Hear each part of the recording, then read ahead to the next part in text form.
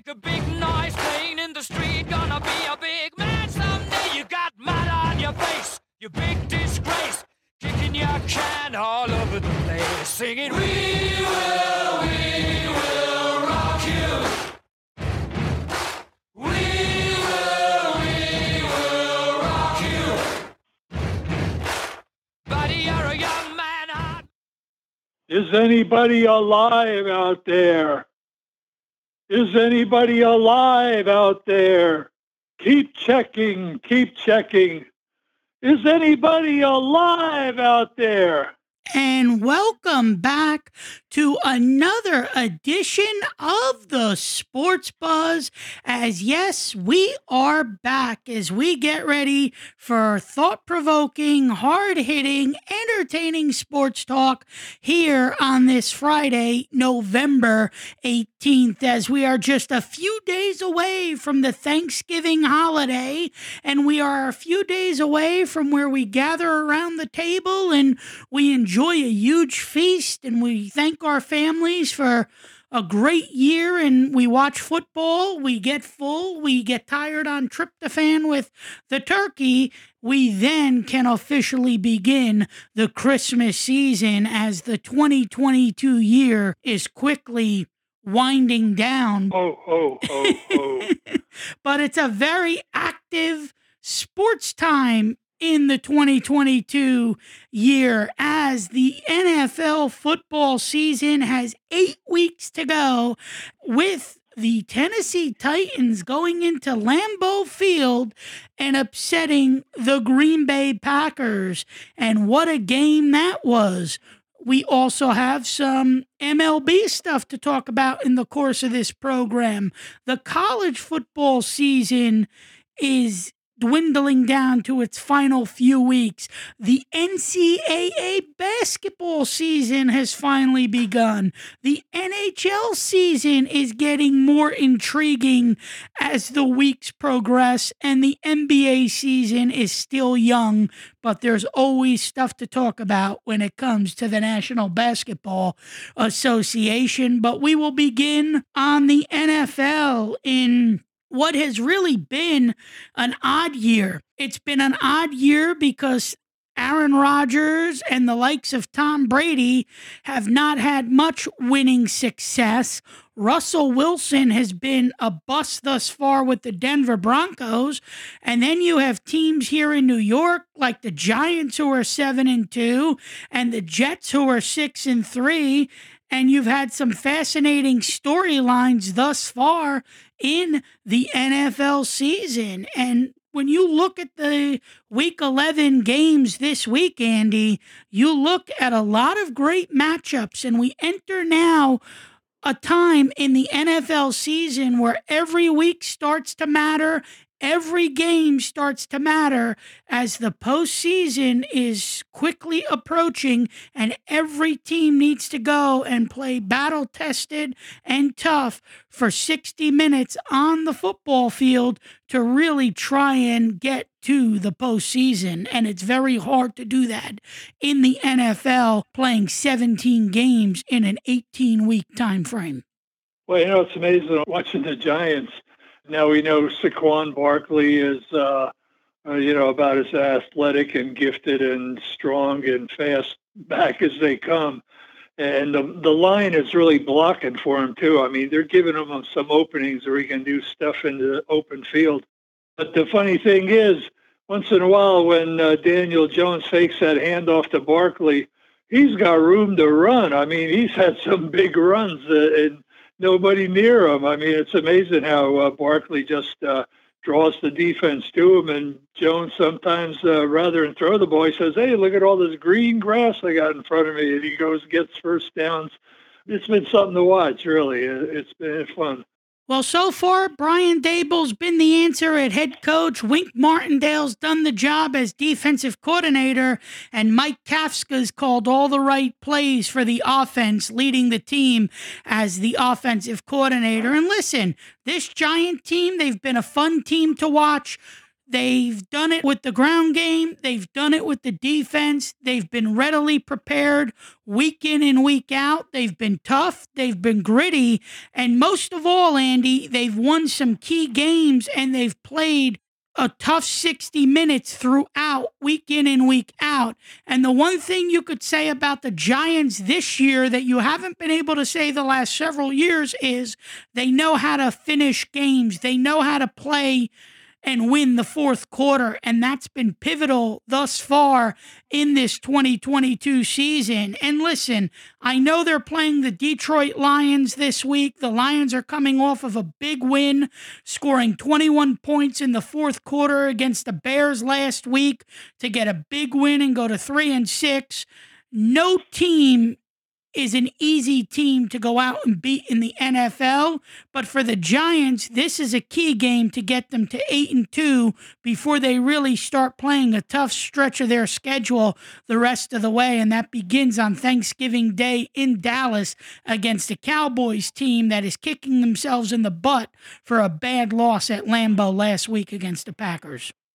Well, the Giants haven't been beating themselves, and that's what determines a lot of these NFL games, especially this time of year.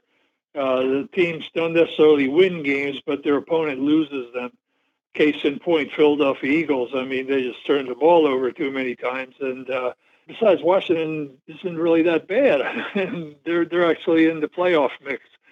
But, it's eliminating the mistakes, especially in the final stages of the game. That'll get you in the win column.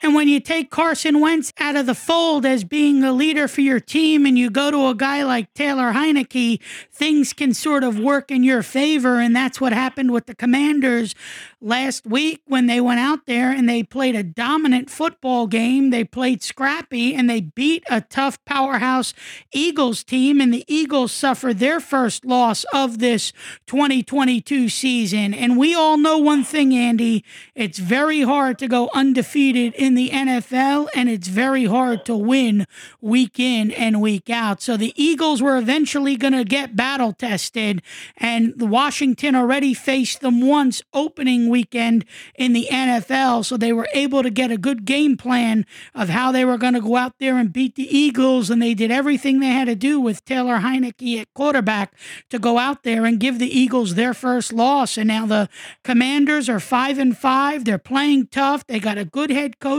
in Ron Rivera. They have a very good defense year in and year out. Rivera's going to coach this team well when it comes to the defensive side of the football. That's where his success is. That's where his pedigree is. And the Commanders right now are a fun team to watch. They're probably a little bit overrated right now, but they're a fun team to watch. And Taylor Heineke may be the guy that gets them to a possible wild card berth out of the NFC. Well, it's been 50 years since somebody's gone undefeated in the NFL. And you look at the last team that did it, Don Shula's Miami Dolphins there, that was a team that hardly ever fumbled the ball. I mean, they rarely fumbled it. And they had a great offensive line, a very solid defense, and they just won with fundamentals and not making mistakes. I mean, they didn't go out there and kill teams. They weren't really all that high-scoring a team. They killed the clock by keeping possession going, and they just didn't give any games away.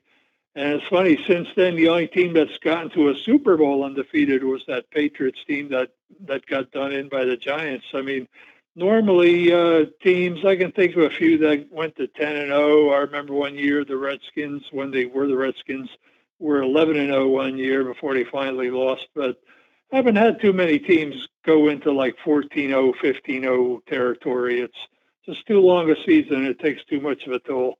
And the NFC East, Andy, is always a tough division. I mean, you have 4 teams right now vying to go out there and position themselves for postseason play. And it begins with the Eagles at 8-1, the Giants at 7-2, the Cowboys at 6-3, and then the Commanders at the very bottom with 5 wins and 5 losses. So this is going to be another year where this division goes right down to the wire. And yes, the Cowboys are 1-0 against the Giants. I get that. And the Thanksgiving game may be all that bigger for these two NFC East opponents as the season starts to wind down. But listen, if you're a Giant fan, you're very happy to see what this team has done. You like what you've gotten out of Brian Dable. You like the fiercefulness of the team. You like the fact that Jones has shown you a little bit more of his ability. You like the fact that the ground game with Saquon Barkley is true to form again this year. And you like the gutsiness and the tough-heartedness of that defense led by Wink Martindale as defensive coordinator. And that's been the storyline with the Giants, the ground game offensively and what they've been able to do defensively with key takeaways and turnovers late in games and being able to finish games when they need to get a W in the win column. And then out of the AFC, you got the New York Jets. You got a Jet team that has played well in all three phases. You have a Jet team that right now is probably playing the biggest game thus far in the 2022 season as they take their talents to Gillette Stadium and take on Belichick and a feisty Patriots team who's 5-4, a team that has owned the Jets year in and year out. The Jets can never seem to solve the New England Patriots, and this game Sunday, Andy, is going to be a marquee game, and who would have ever thought that before the season started, we would be talking about the Jets and Pats being a pivotal game in Week 11 of this 2022 NFL season, as the winner of this game can definitely start eyeing the postseason and can definitely feel comforted knowing that they have a good shot to make a deep run. And you want to talk about a hellacious division. And the Patriots, they've certainly had the Jets' number. They've won some odd games, really. And the Jets may just break through this time, but I'll believe it when I see it. But, you got Buffalo and Miami in that division. A couple of teams that just can explode on you at any time. It's interesting with Buffalo, they're getting all this snow in Buffalo, like 6 feet. I mean, like catastrophic biblical proportions here. And they have to move their game to Detroit, and they'll be playing that game indoors. And that'll be an interesting game for the Bills this week. Well, yeah, they're moving it to a neutral site. It's 2 hours from Cleveland and 4 hours from Buffalo, so the NFL figured that was the best place to play the game on Sunday at 1 o'clock. And listen, with the Bills, you have to start to wonder, how bad is Josh Allen's elbow and what are the Bills not telling us? Because the last 2 weeks, the Bills have lost key games. They lost to the Jets in what wasn't an offensive explosion, 20-17. And then the Vikings go into Orchard Park last Sunday and get the upset special on the road. And the Bills found a way to lose the game late. And Allen, yes, he looked good at times, but his elbow and his accuracy just did not seem to be there last week for the Bills. I think Buffalo's going to turn a lot more to the running game, and they have one. I mean, that's a balanced team. They can beat you in different ways. But how about that catch that Jefferson made last week? That was one of the catches of the century there. That's right up there with David Tyree and with that helmet catch. Well, it's an amazing catch if you want to go through some college highlights. Notre Dame against Navy. I don't know if you saw it on any of the highlights. There was a miraculous catch there for Yes, Notre Dame. I did catch that, yes. That was quite it's amazing how that one got pulled off. Football lends itself to some of these amazing plays sometimes. And look at the job that Kevin O'Connell's done as first-year head coach with the Minnesota Vikings. The Vikings are a fun team.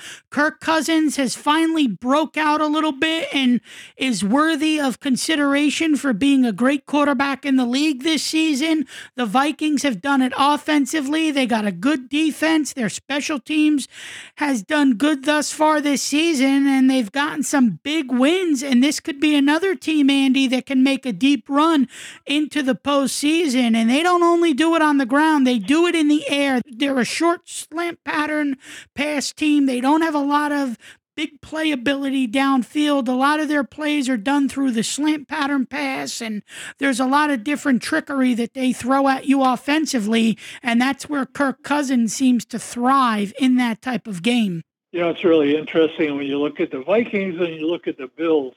Now, those are two franchises. When you open up the Super Bowl record book there, they both stand at 0-4. I think they're the only teams in the league that have lost 4 Super Bowls without a win.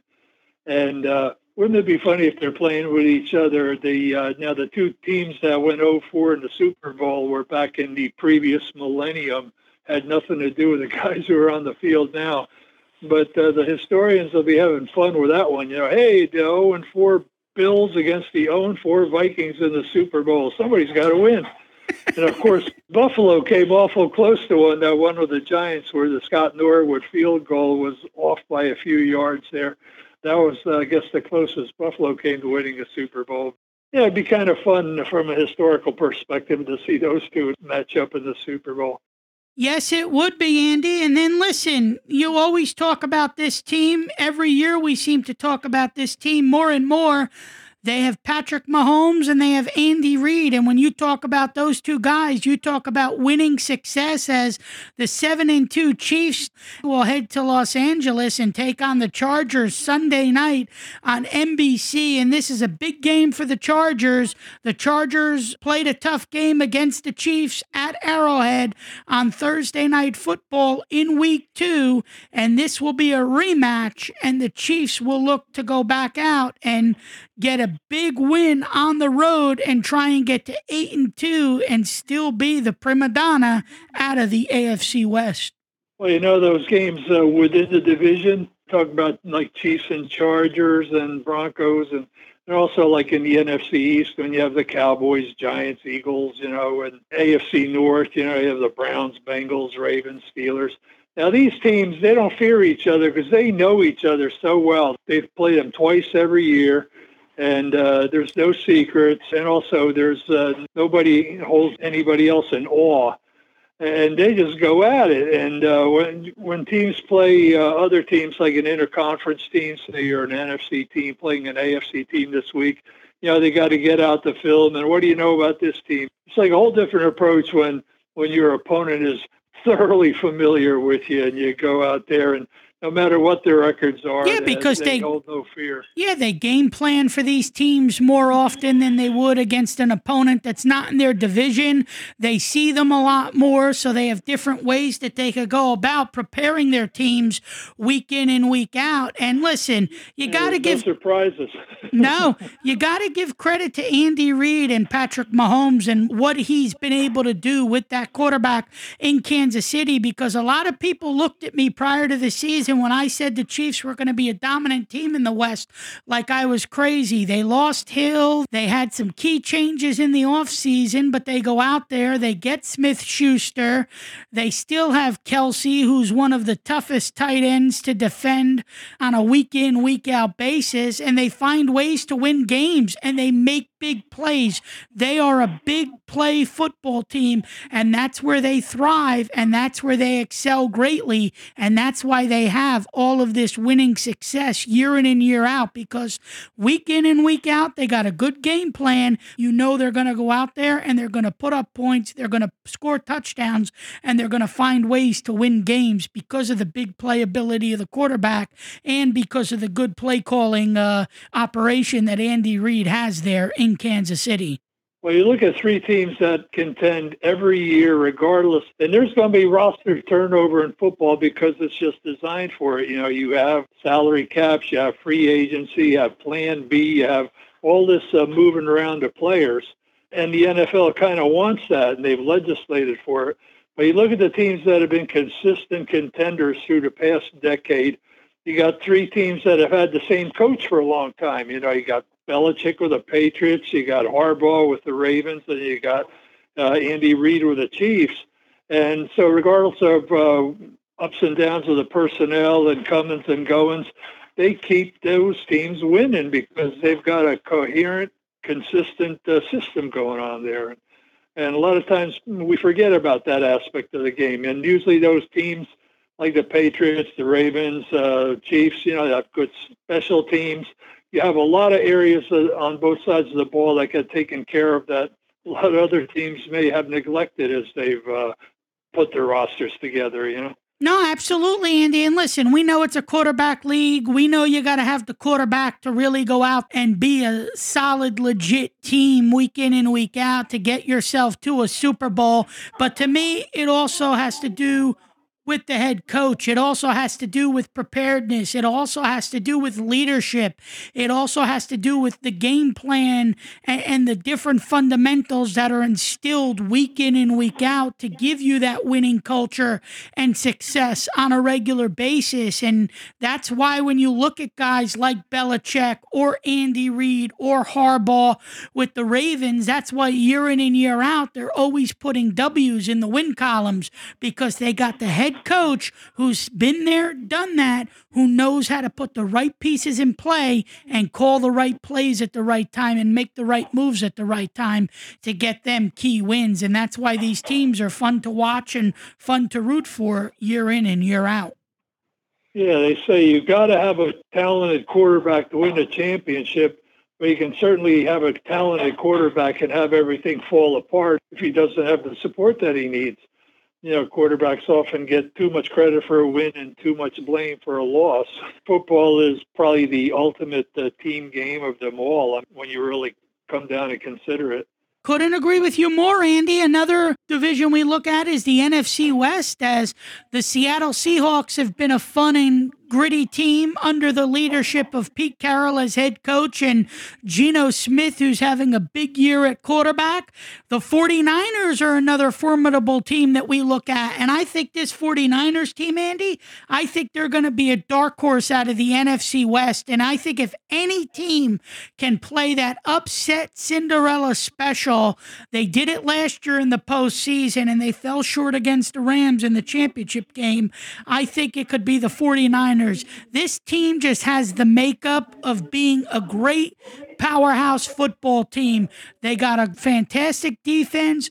Garoppolo knows how to play the good game offensively. They mix it up with the run and the pass, and they have a brilliant play caller who has one of the best offensive schemes in the game, and that's Kyle Shanahan, the son of Mike Shanahan. So the 49ers, I think, are going to be a dark horse out of the NFC West.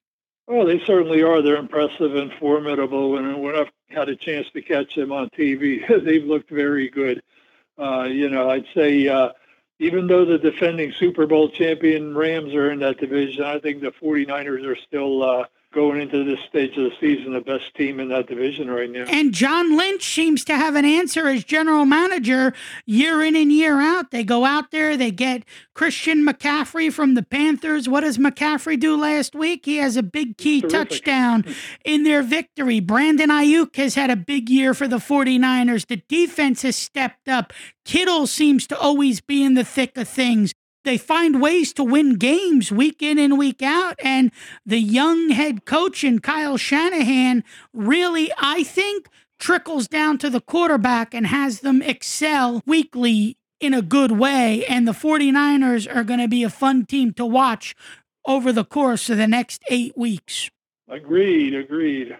And then the Rams are 3-6. They haven't had the year that you would expect them to have. Sometimes when you get a team that goes to a Super Bowl, the next year they seem to fizzle out a little bit in the NFL season, and the Rams are struggling at 3-6. They need a bounce back win in the worst way, and they will try and do that against the Saints team who's rebuilding. They're 3-7. A lot of people seem to have high hopes on the Saints, but I figured once Sean Payton put the Bose headset away and handed the baton off to Dennis Allen, that the Saints were going to have a year or two where they were going to have to try and rebuild to get themselves back to some winning success. When you don't have a big name head coach in Sean Payton and you don't have Drew Brees leading that offense, it's going to take time to get back to the postseason.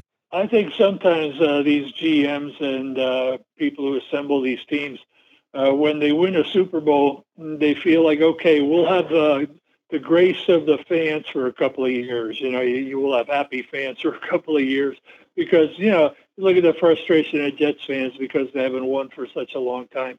They sometimes sense that we may not be able to repeat. This team may have peaked. Let's just start rebuilding this team now, before we start losing, and then we're kind of like up against it as far as fan favor is concerned. I've often seen teams let players go after winning Super Bowls, and you wonder why they did it. But they figure, let's start rebuilding it now, so our fans aren't going to be grumbling while we're doing it. You know what I mean? No, and then you have a team like the Indianapolis Colts who go out there, have a tough start to a season. Jim Irsay fires Frank Reich. Then he decides to bring in a good friend of his, a former offensive lineman, in Jeff Saturday. And he asks Jeff Saturday to put the Bose headset on and coach this team. Jeff Saturday decides to start Matt Ryan. And all of a sudden, the Colts get their first win under Jeff Saturday. They're 2-2 at home. And all of a sudden, Jeff Saturday looks like he's the hero in Indianapolis because he starts Matt Ryan. Matt Ryan has a big game, and the Colts get a big victory last week. A lot of people question the move, but you like a lot of what you've seen in the Jeff Saturday debut as head coach for the Indianapolis Colts. Well, they'll be playing an Eagles team that'll be pretty ornery going into Indianapolis. Especially coming off of that loss against the Commanders. Yeah. This will be a very tough task for the Indianapolis Colts on Sunday. But listen, like we say, any given Sunday, anything can happen. The NFL is really a sport that can throw the dagger to the chest when you have money on the line with some of these teams that you think are going to go out there and win, and then they just put up a dud, and the upset special ends up being the case in that particular game. So anything can happen any given Sunday, but this Colts team, I think, under the leadership of Jeff Saturday, is going to be a fun team to watch now, Andy. Yeah, well, we'll see how well it holds up, yeah. It's funny, I don't like mid-season football coaching changes anyway because they have to do so much work to get themselves in rhythm for a season. I just tear it all apart midway through the season. But I would say if the Eagles lose a second game in a row now this week, I'd worry about them because I think this is a game the Eagles really got to win. And I'm expecting them to win.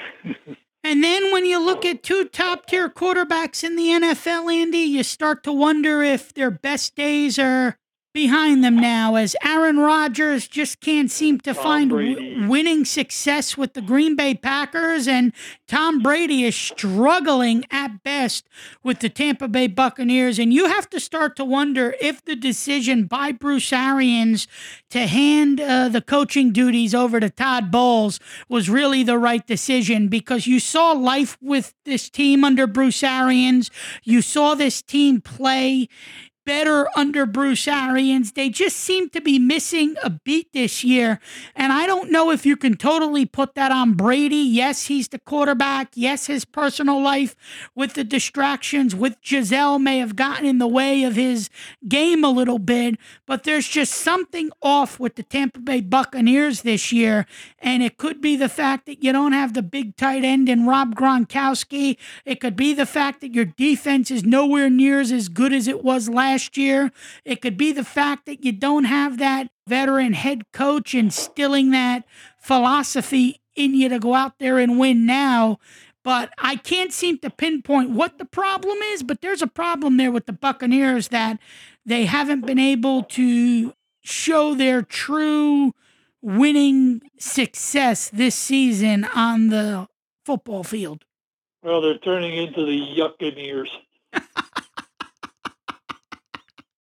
And then Aaron Rodgers, 38 years old. How much more does he have in him? He seems to have a good year every year. They seem to dominate the NFC North. They always seem to get into the postseason, and then they either flame out in the wild card round or the divisional round year after year. And so far this year, they've been tested every week, and they've lost some key games. And a game they needed to win last night, they lost to a Tennessee Titans team that did it more with Tannehill in the air with 333 yards and 2 touchdowns than they did with Henry on the ground. And we know the Tennessee Titans win and thrive on the ground game and the run game. But the Titans proved that Tannehill can throw the football, that he can put up points when he has to, and that they can win games by using their quarterback throwing the ball rather than running with the ground game.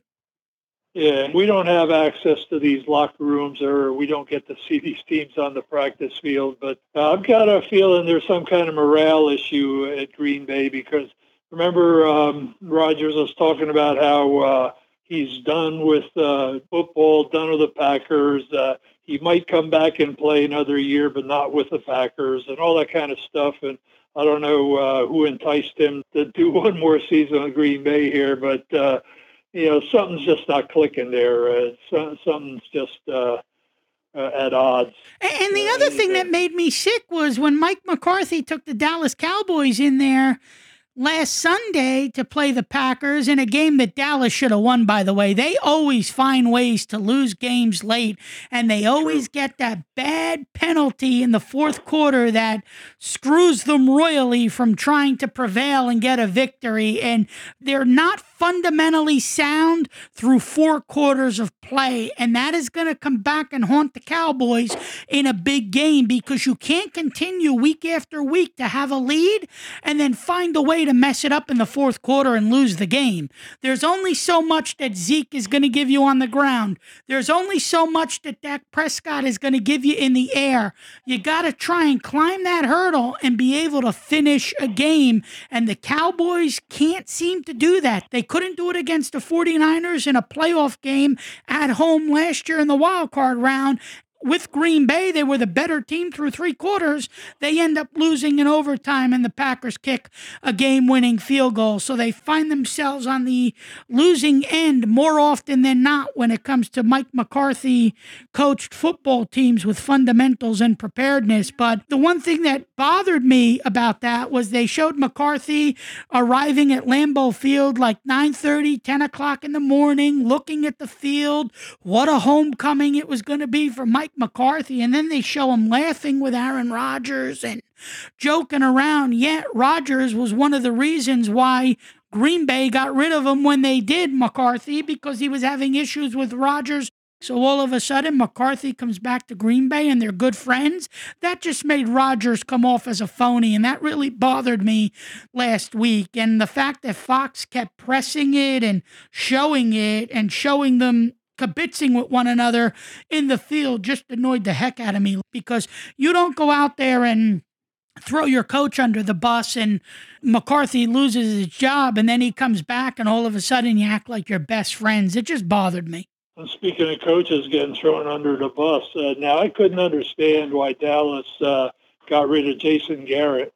He had plenty of success with them. And, sometimes I just don't understand what goes into some of these coaching decisions. Garrett's done a good job as an NBC studio analyst alongside Tony Dungy on the NBC Sunday Night Football pre and halftime and post-game show. And listen, some of these guys that leave the sidelines and go to TV end up making great broadcasters in some capacity, or analysts. They got that insight. Yeah. Yes, they do. We've seen it with Gruden. He left the Raiders, went to ESPN, became one of the best color commentators on the television side for ESPN, then went back into coaching, had all of those problems with the emails and the racism and all of that, and got canned by the Raiders, and now he's trying to find his sea legs back into football. I don't ever think he'll coach again, but the point of the emphasis here is a lot of these guys, whether it's Jimmy Johnson, who's on the Fox pre- and post-game shows, or whether it's Bill Cowher or Phil Simms or Boomer Esiason with CBS, no matter who it is, or Steve Mariucci on the NFL Network with Michael Irvin and Rich Eisen, and no matter who it is, they end up really giving you good insight week in and week out, covering the teams and covering all these games that they do. They don't only excel from a coaching perspective, they excel doing their job as broadcasters and analysts also. I think during the offseason, when some of these teams evaluate what direction they're going, I got a feeling Jason Garrett's going to be on the sidelines again coaching somebody. Yeah. I think he's just got too much to offer. He does. And I think when you look at somebody like Tom Brady, who's having the horrible season that he's having, I don't think he's going to get to the broadcast booth fast enough after this season. And I really think that when you look at Aaron Rodgers, it may be time for Rodgers to say, I've had enough. Let me hang up my Packer uniform. Let me put my helmet away and let me go do something else with the rest of my career. And another guy who you talk about quickly, Andy, is Russell Wilson. I mean, Russell Wilson leaves the Seattle Seahawks. He leaves a great head coach in Pete Carroll, and he goes and wants to play for the AFC West and be a competitor to the Kansas City Chiefs and the Vegas Raiders and the tough and gritty AFC West. And instead, he finds himself on the outside looking in as the Broncos have a lot of work to do. Nathaniel Hackett hasn't gotten the job done as head coach, and it's been a subpar year for Russell Wilson, a quarterback who you would consider being Hall of Fame worthy when you've talked about him in years past.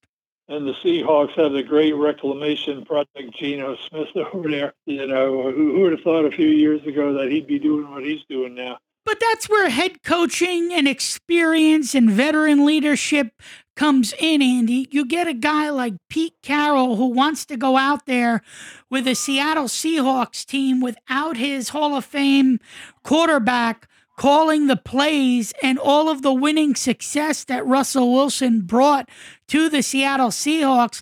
Carroll had one mission this offseason. How is my team going to be as good, if not better, than Russell's team in Denver? Well, let me get Geno Smith to be that quarterback I need him to be, and let me have him excel where he excels greatly, and that's his agility with his legs, his big playability downfield, and the fact that he's been able to lead this offense to some big wins so far for the Seattle Seahawks in the NFC West. And you got to give kudos to Pete Carroll because he's got a fine-tuned machine here again in Seattle, and they are going to be a force to be reckoned with as this season starts to dwindle down and the postseason starts to come closer and closer. Yes, sir. Sometimes with quarterbacks, a change of scenery and a different voice, a different coaching staff can make a big difference. And before we take our first break, Andy, quickly with the locals, with the Giants this week and with the Jets, what's your perspective for these two teams and how do you see these two games going? The Giants playing the Lions at 1 o'clock at MetLife and the Jets playing the Pats up at Gillette, 1 o'clock against Bill Belichick and company. Well, I strongly think the Giants are going to get a win. The Jets, I'm not really sure because Belichick's over there. They've got a bad history of games with the Patriots, and if something goes wrong, it could be like, okay, here they go again. But I still think the Jets, whether they win or lose, they're still going to be very tough here on out. And the Giants are right up there for the NFC East. They got a couple of big games coming up with the Eagles yet, too. You know, if the Giants can keep doing what they're doing, I certainly think they'll be in the playoffs. Yeah, they got 2 games against the Eagles. They still got to play the Cowboys once. They got to play the Commanders. They have to go out there and they have to play the Vikings. So the Giants got some tough out of division. They do. Games there, They do. They really do. They have a tough slate coming the next 8 weeks in the NFL season, and it's going to be interesting. And another team that's been fun to watch, Andy, and a team that I think can also get into the postseason with first-year head coach Mike McDaniels is the Miami Dolphins. Because with the Miami Dolphins, it's really been about Tua Tagovailoa and what he's been able to do and the way he's been able to transform himself as quarterback to be a leader for this Dolphins team. And this Dolphins team has been fun to watch, and really Tua's the big reason why. They've got playmakers too. I mean, Tua's got some weapons out there. They've got a lot of guys who can blow the game open on you. Yeah, they got a good ground game. Hill's done really well since he's been to Miami. So the Dolphins have been fun to watch this year, and it's going to be interesting to see now how they fare in the AFC East as the Patriots, Bills, Dolphins, and Jets all battle now to try and position themselves for the postseason. it's going to be very fascinating the next 8 weeks to see where all of these teams finish as the postseason is quickly approaching in the National Football League. So we gave you a good analysis there on the NFL. You're listening to the Sports Buzz with Kevin Wolf and Andy Loigu. Passionate sports talk for the hardcore fan is our daily motto, as we come to you live every week on Clubhouse, and we make it available for podcast playback through Spotify, Apple, Google, and wherever you get your daily podcast. Sports Buzz Show, the number one at gmail.com. Sports Buzz Show, the number one at gmail.com is where you can reach me for any thoughts about this podcast or anything you want to talk about in the world of sports. Shoot me an email and I will get back to you as quickly as I can. We will discuss a lot more about what's happening in the world of sports. But before we do that, we're going to step aside for a break. We will be back right after these messages. After I came home from Iraq, I could still hear the booms. Makes it hard to be a good mom. As America's veterans face challenges, DAV is there. I'm Naomi Mathis, Air Force veteran. DAV helps veterans get the benefits they've earned. Thanks to DAV, I was able to begin to heal. With the right support, more veterans can reach victories great and small. My victory is being able to be here for my children. Support more victories for veterans. Go to DAV.org. The life of every child is precious.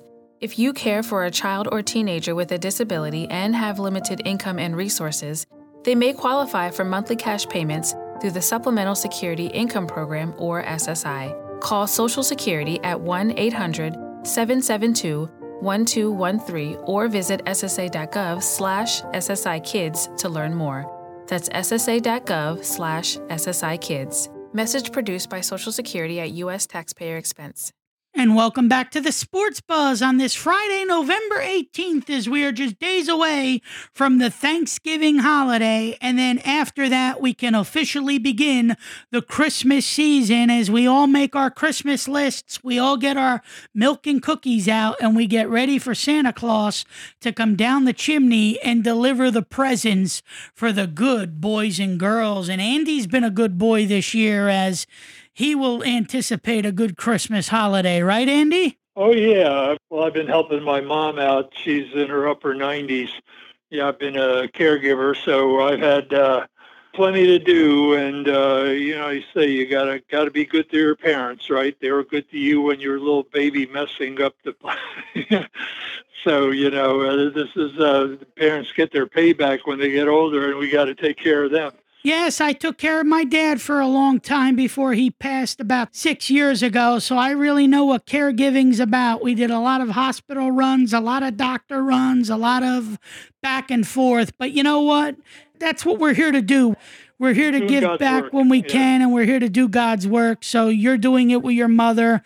I did it with my dad, and it makes us better people in the long term. So with Amen, that, brother. With that said, let's get back into sports as it's Kevin Wolf and Andy Loigu. We don't have to worry about snow, Andy, but the Buffalo region does, as they are getting walloped with a Great Lakes snowstorm, 4 to 6 feet in total for this weekend in Buffalo. And I am glad I do not own a home in Erie County, New York, as these residents of Buffalo will be digging out for days, if not weeks, to try and get their life back in order after a snowstorm has upended Western New York, and it moved the Bills game to a neutral site in Detroit as they take on the Cleveland Browns. And I believe the college football game against Buffalo and Akron this weekend was also postponed, and I don't believe there is a makeup date for that game. And speaking of college football, quickly, Andy, Tulane beat SMU last night 59-24. The 21 ranked Tulane got a big win last night, and they moved to 9-2. That was a green wave there. That's their nickname. Yeah, a lot of points, a wave of points. Speaking of college football, number 3 Michigan at 10-0, 7-0 in the Big Ten. They will take on Illinois at 12 o'clock on ABC, and that will be a must-watch game as Michigan looks to continue their aspirations towards the playoff round in college football and a possible berth to the championship. Yeah, they may get in there even if they lose to Ohio State. I mean, if you consider, well, look, who else has played somebody in the top 4 the way Michigan has to play Ohio State. Yeah, we'll see how good Ohio State is, and Michigan can certainly make a big case for themselves just by being in the game. That's always a great game when Ohio State and Michigan play anyway. And there have been other years, and they're both undefeated going into their game. This won't be the first. No, and then number 4 ranked TCU will take on Baylor. TCU's been a fun team. Whoever thought we'd talk about TCU University playing for playoff positioning in college football and possible championship berth? Yeah, Clemson was the one who was in that first 4 before the season began, who hasn't quite lived up to their expectation.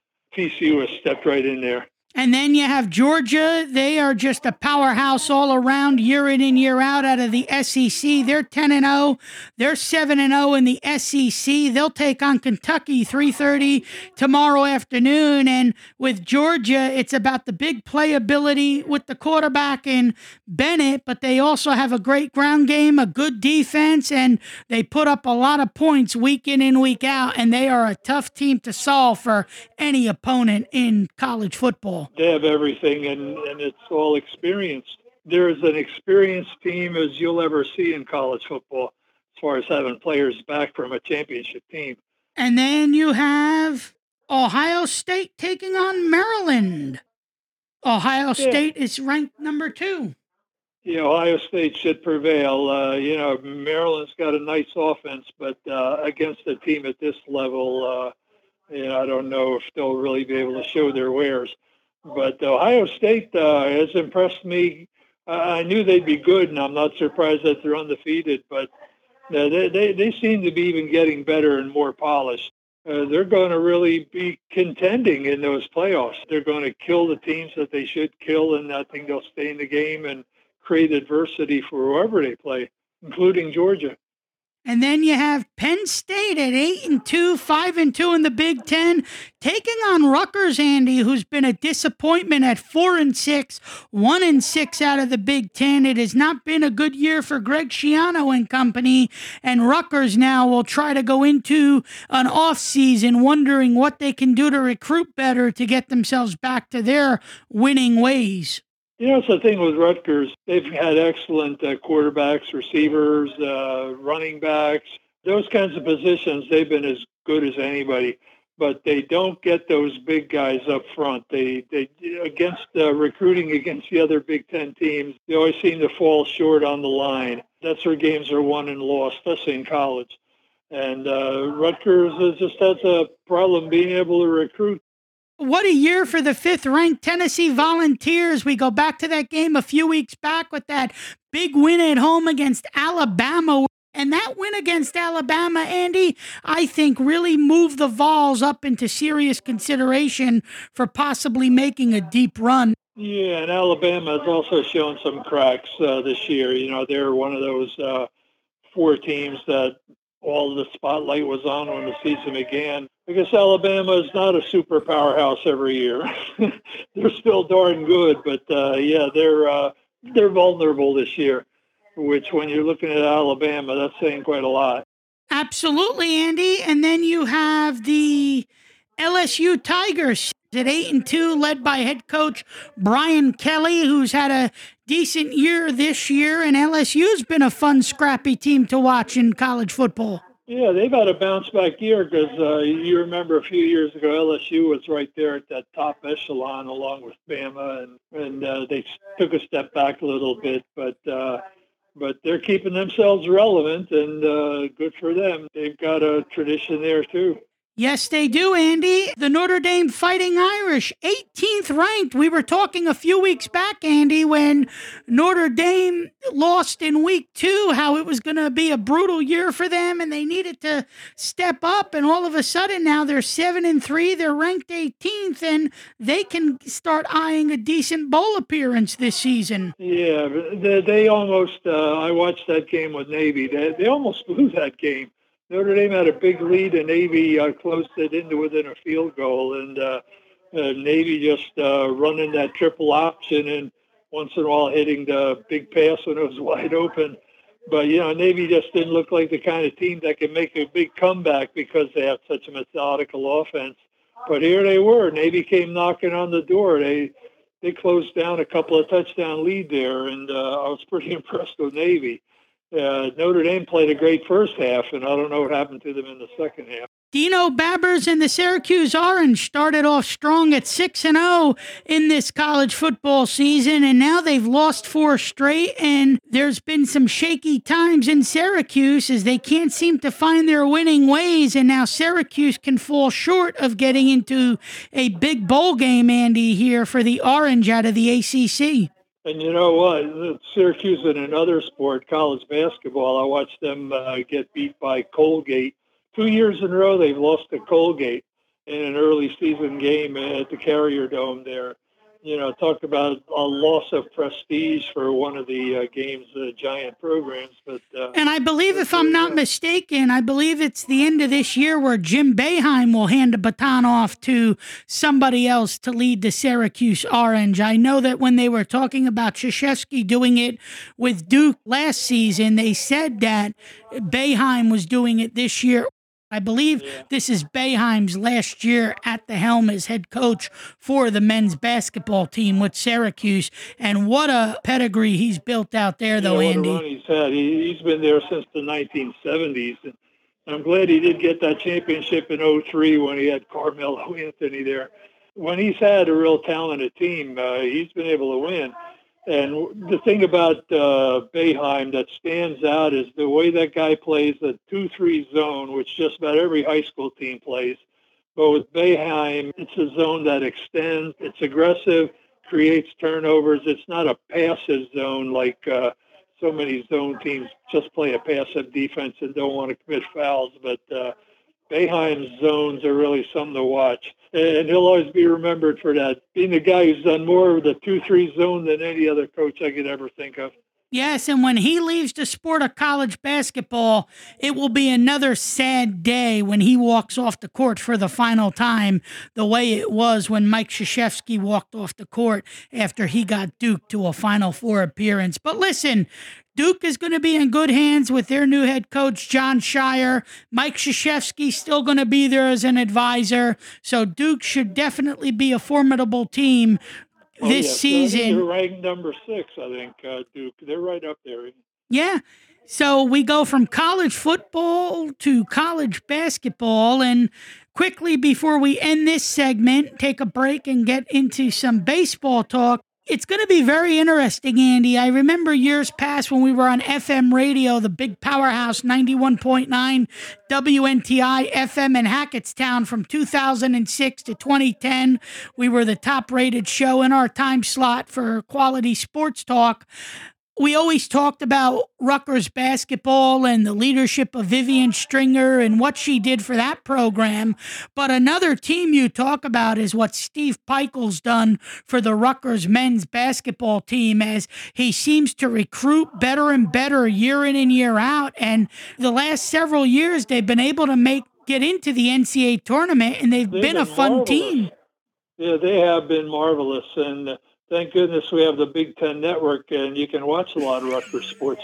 They're exciting, and let's hope they have another season like it. In fact, just a couple of years ago, they won 17 home games in a season. That's just remarkable with the schedule that they play in the Big Ten and everything. But 17 home wins, that was really something else.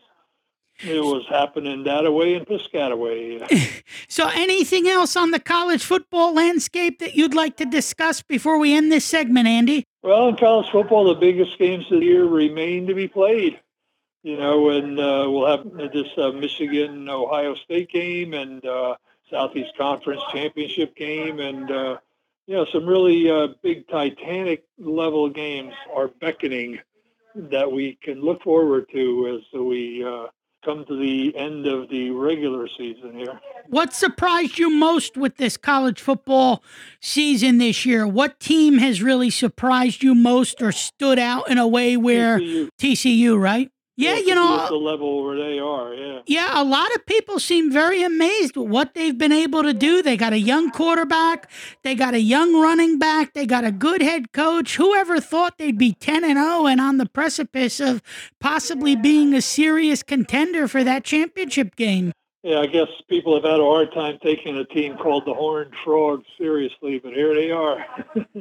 Yes, here they are. So with that said, that'll wrap up our college football segment. You're listening to the Sports Buzz with Kevin Wolf and Andy Loigu, coming to you live from the great state of New Jersey, the Garden State, as we chat to you about what's happening in the world of sports. And we do it every Friday night live on Clubhouse, and we make it available for podcast playback through Spotify, Apple, Google, and wherever you get your daily podcast. Passionate sports talk for the hardcore fan is our daily motto. SportsBuzzShow1@gmail.com. SportsBuzzShow1 at gmail.com is where you can reach me for any thoughts, feelings, or opinions you have about this podcast, you have about sports. We're going to take a break, and when we come back, do we have any Aaron Judge fans that are worried about him possibly not being in pinstripes next year? Do we have any Jacob deGrom fans or New York Met fans worried about where the big hurler may end up? We will discuss a lot about what's happening in baseball as we get close to the winter meetings as they get ready to take place in San Diego from December 4th through December 7th. We've had some Cy Youngs, we've had some MVP announcements, we've had some Manager of the Year announcements. We've had a lot happen on the baseball landscape now that the World Series has concluded, and we will come back and give you analysis and our thoughts on all of that right after this on the Sports Buzz. Hi, I'm Fuad Reves. I'm a home builder, and I have a question for all of you out there who are building your dream home. Are you making plans so your home will have healthier indoor air? It's an important question because there's a deadly invisible radioactive gas that can seep into homes from underground. It's radon gas, and when you breathe it in, it can cause lung cancer. Among non-smokers, radon is the #1 cause of lung cancer. The good news is that it's simple to build a home, so radon is not a problem. Building your home radon-resistant is a good, inexpensive way to stop radon from entering your home. Any builder can do it. So protect your family. Talk to your builder. Tell them you want a healthier, safer dream house. You'll have better dreams.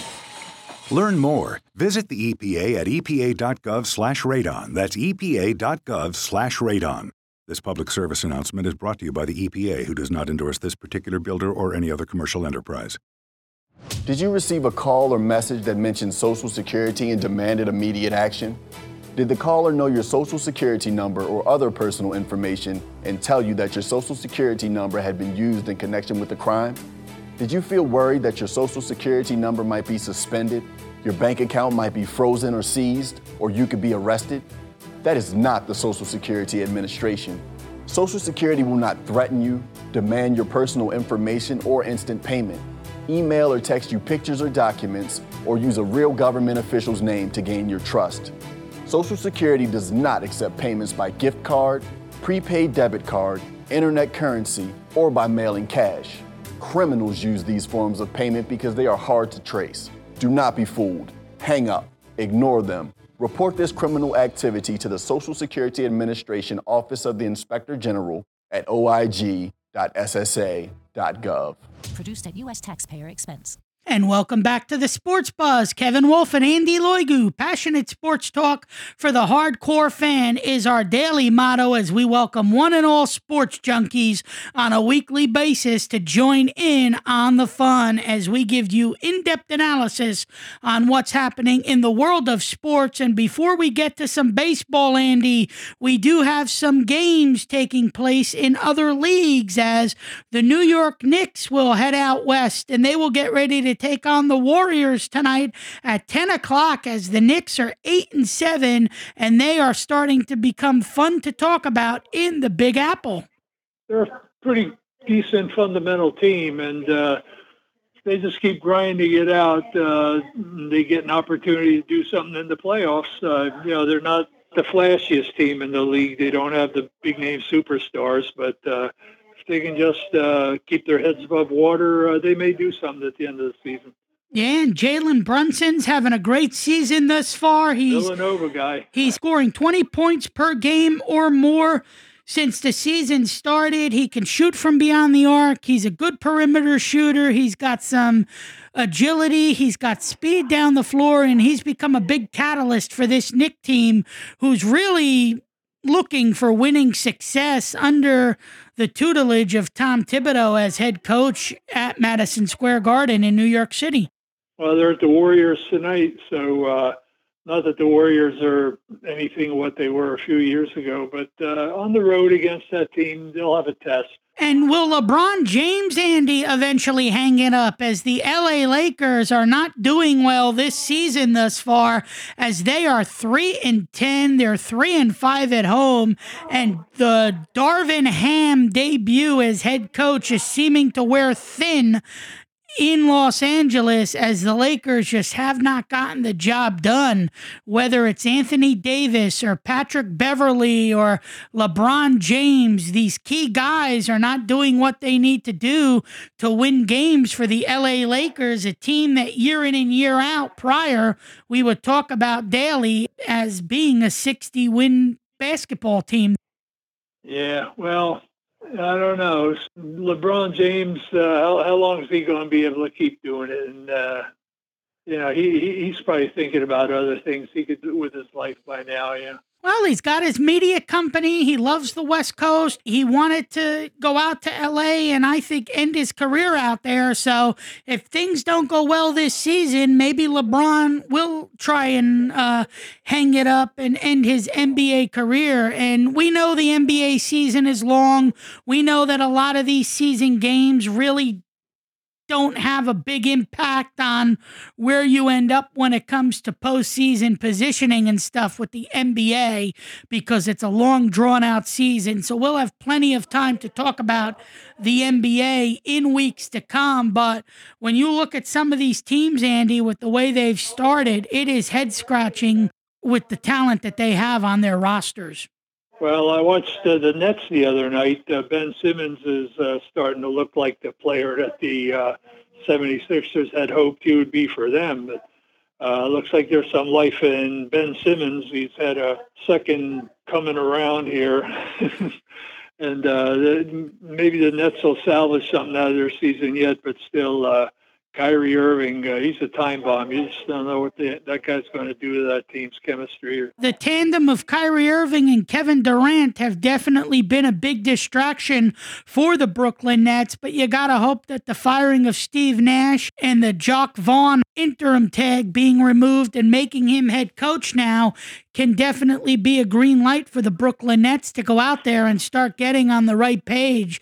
They were supposed to be a better team than they were last year. The Celtics owned them, and they couldn't find their way with postseason success. And you got to hope that they can turn the page now, and it's got to start with leadership. And if Kyrie Irving can leave all of his personal problems off the court and away from the team and start playing with Kevin Durant to be that powerhouse franchise that you envisioned when you signed with them, then that's what you need to do. But you got to keep your personal problems off of the hardwood.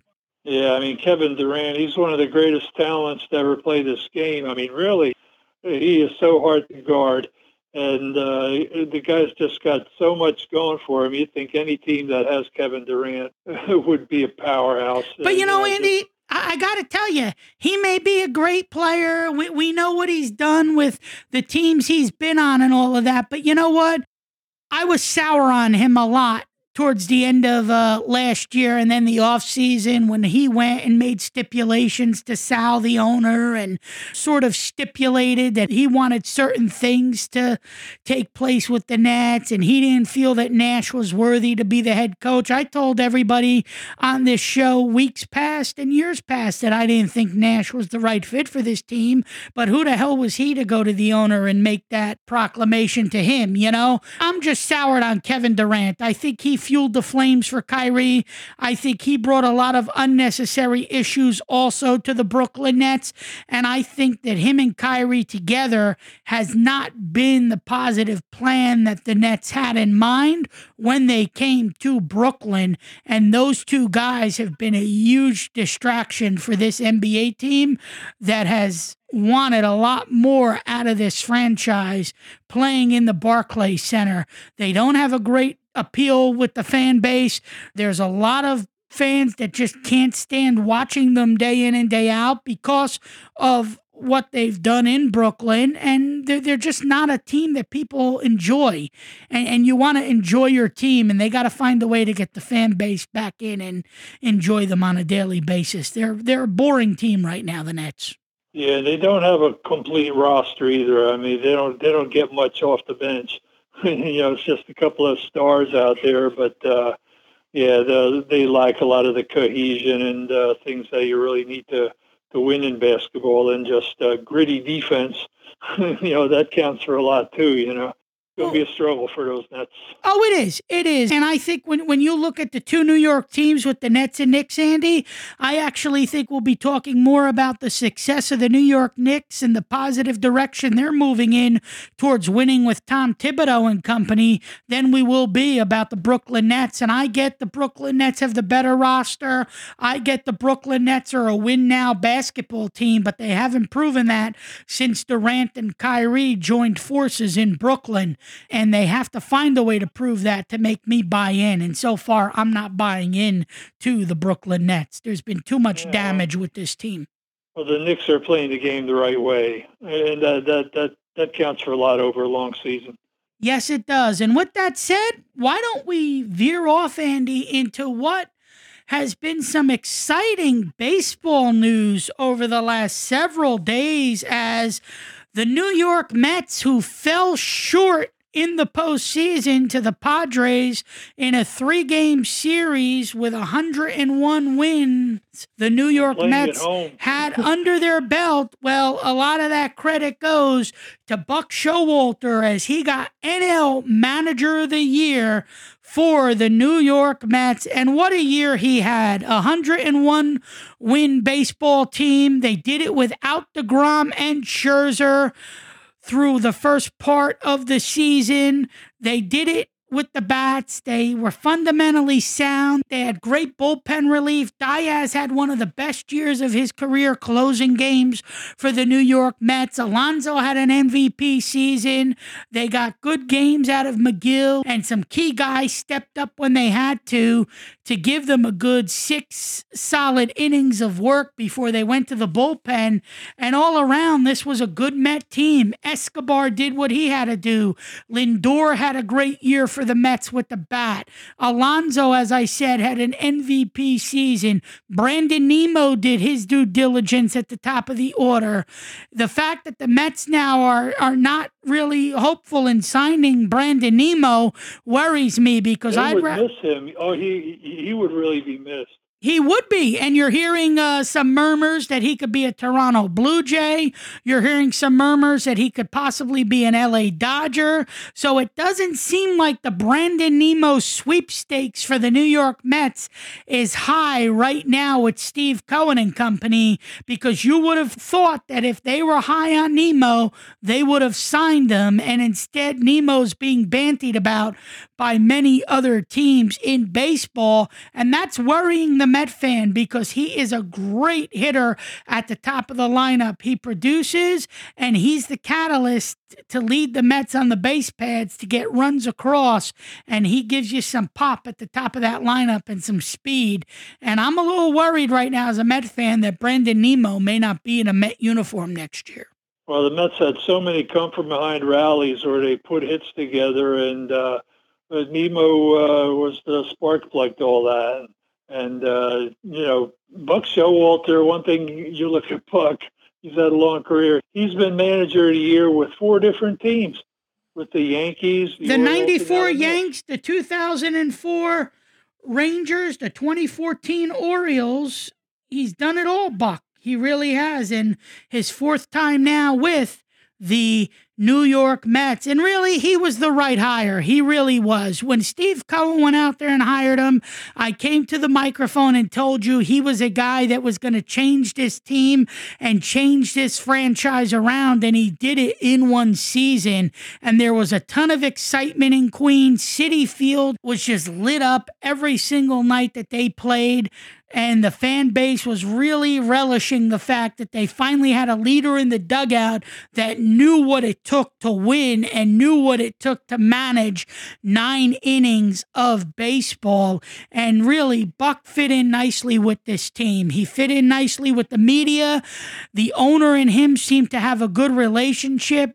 Billy Epler seemed to come in here and make a lot of right moves for the New York Mets. But we are in an off season right now, Andy, where there's a lot of question marks. And the biggest question mark is, where is Jacob deGrom going to end up? What is Jacob deGrom going to be doing? Will he be a Texas Ranger with Bruce Bochy?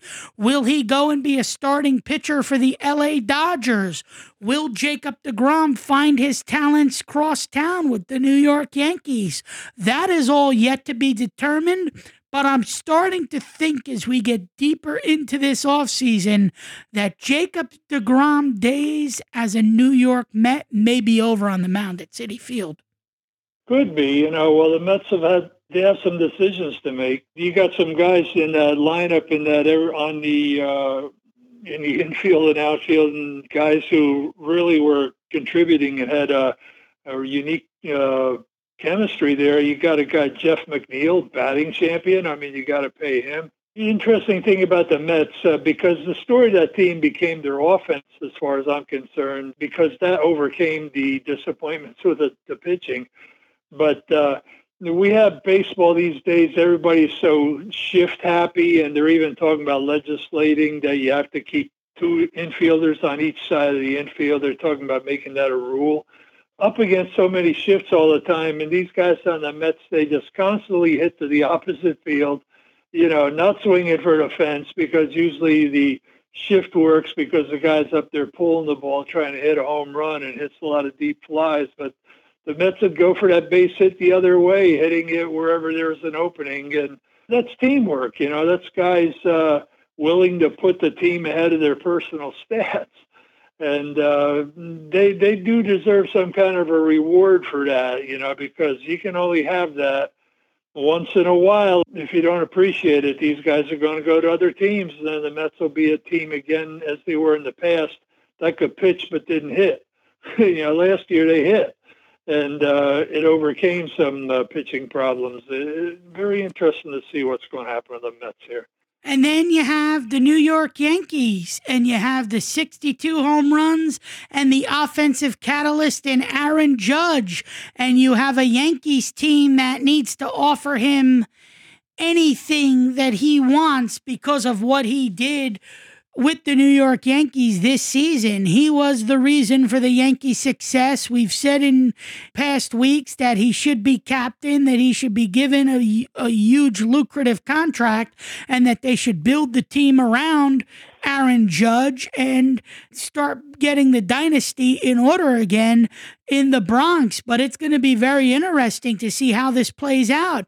You have one side of the coin where they said, well, Anthony Rizzo re-signed for $40 million, so that should then tell us that Aaron Judge is going to be close to signing a deal with the Yankees. Well, that necessarily may not be the case, because if Judge was going to sign, wouldn't Steinbrenner have given him the contract with the pen and have him put his name on the dotted line?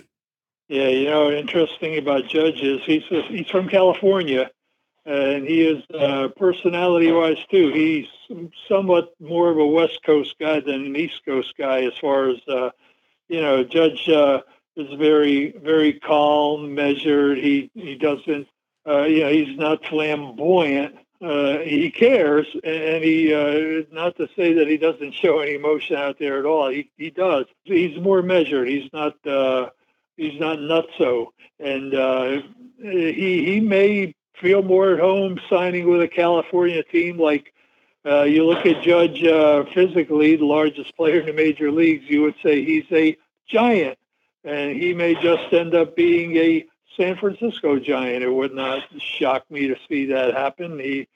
That's kind of like a place he'd feel very comfortable playing with his family and friends there. That a lot of that stuff counts to a ball player. It isn't just about the money.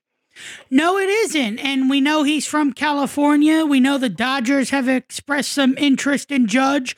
When we had Bobby Valentine on a few weeks ago, we asked him about his theory as to where Aaron Judge was end up. He mentioned the New York Mets. I'm starting to think now that that's not going to happen. I don't think the Mets are as interested in Judge as they perceive themselves to be prior to the offseason. I think that they have enough there offensively where they can do without Judge. I think for the Mets right now, it's really about shoring up their bullpen outside of Diaz closing games for you, and it's about getting one more solid starter in your rotation if you're to lose DeGrom. I think that's where the Mets' focal point should be, rather than getting another big hitter like Aaron Judge. Yes, Judge would be appealing to any baseball team that's willing to give him over $300 million, but I don't think it's dire that the Mets go and land Aaron Judge.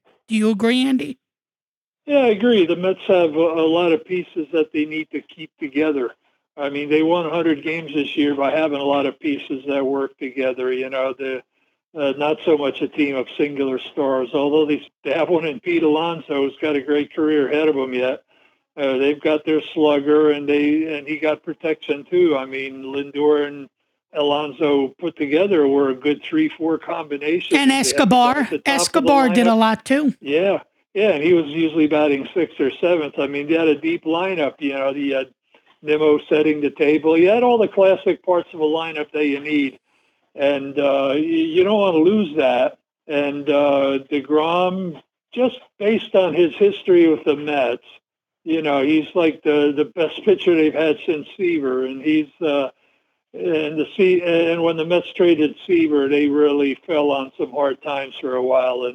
And the Mets really should do whatever it takes to keep DeGrom there. I think for not only him being the face of the franchise, but also he just got to take a chance that he could have another few more of those Cy Young type years. He probably still has it in him, and they could certainly use that.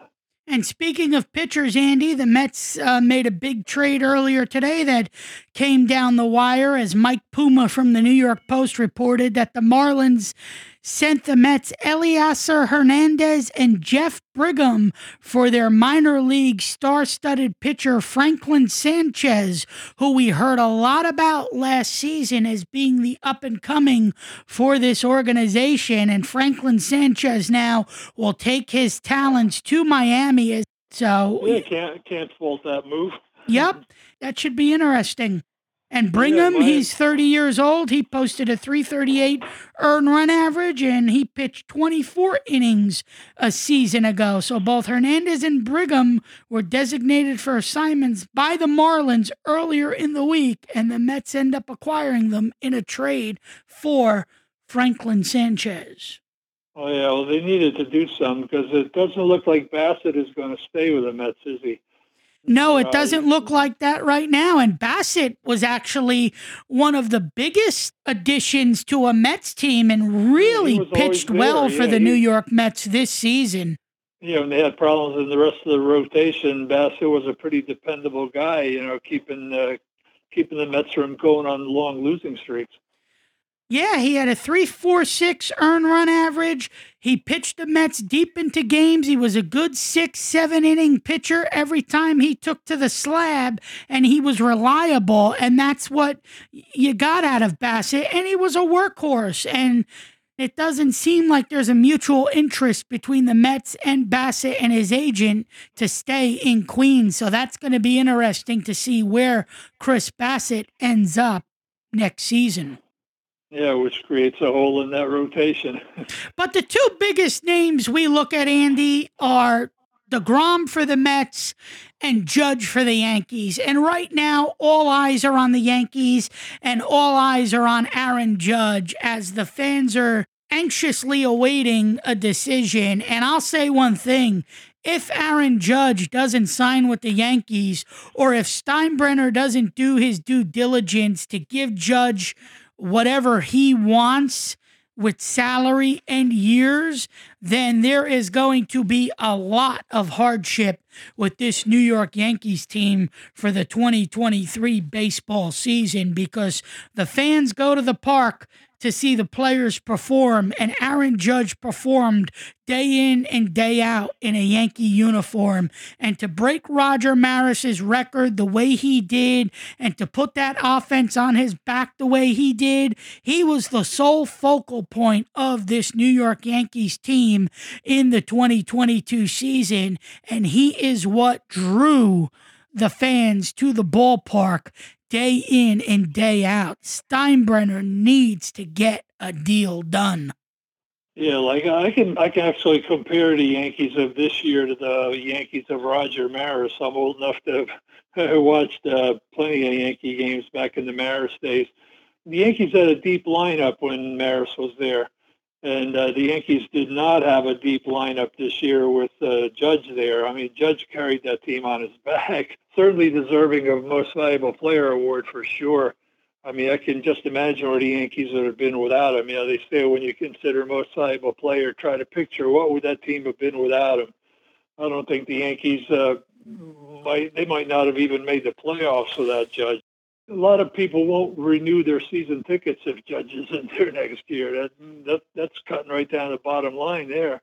You couldn't have hit the nail on the head any harder than you just did, Andy. And speaking of MVP, what about Paul Goldschmidt for the St. Louis Cardinals getting the National League MVP? And what a year he had. And he was a big offensive catalyst for the Cardinals' run to the wild card round where they fell short against the Phillies. But he sparked that Cardinals offense with Albert Pujols this season. And he had a great year. Arenado was there. Yeah, Arenado was there too. They had a star-studded team. When you look back at what they did, I thought Machado would win the National League MVP simply because of the fact that Tatis did what he did and missed the whole season there, and it goes from an injury to a suspension. Yeah, he didn't do much for the team at all, and also when they made the trade, Bell and Juan Soto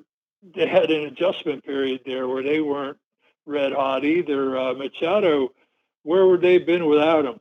Again, with Most Valuable Player, emphasis on the word valuable. I don't see the Padres making the playoffs without Machado this year.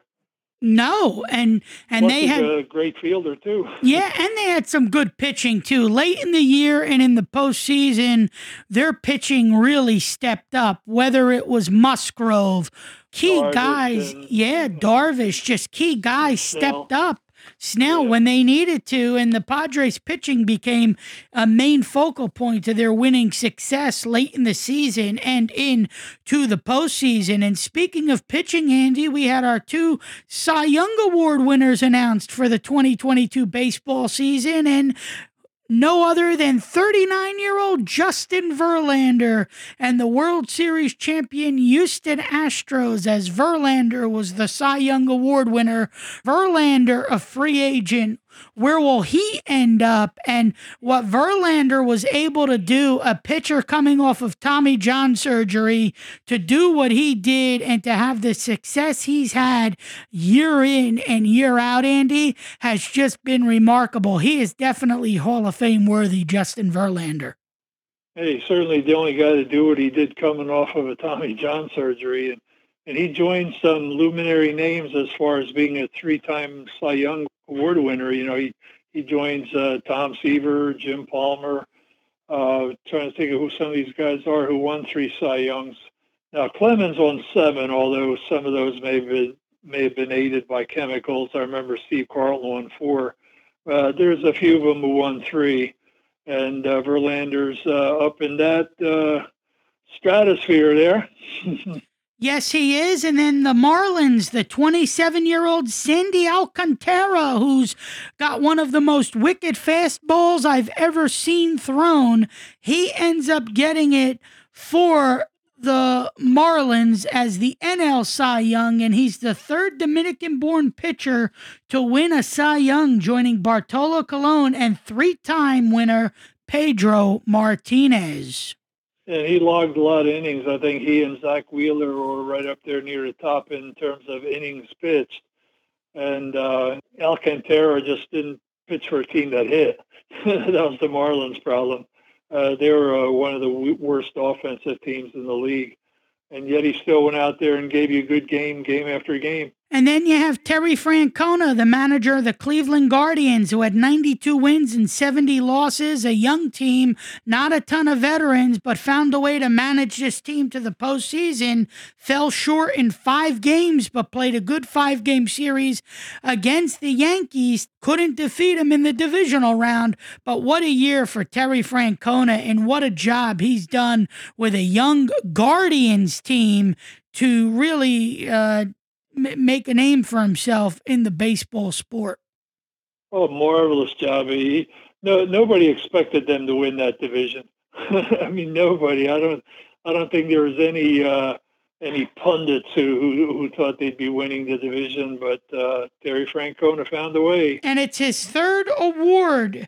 He won one in 2013 and won one in 2016, and he did it all with Cleveland, and now he got his 3rd in 2022. So congratulations to Buck Showalter and Terry Francona, as they are the manager of the year for the NL and AL. Your Cy Young Award winners were Justin Verlander of the Astros, Sandy Alcantara of the Miami Marlins, and your MVP finalists were Aaron Judge and Paul Goldschmidt.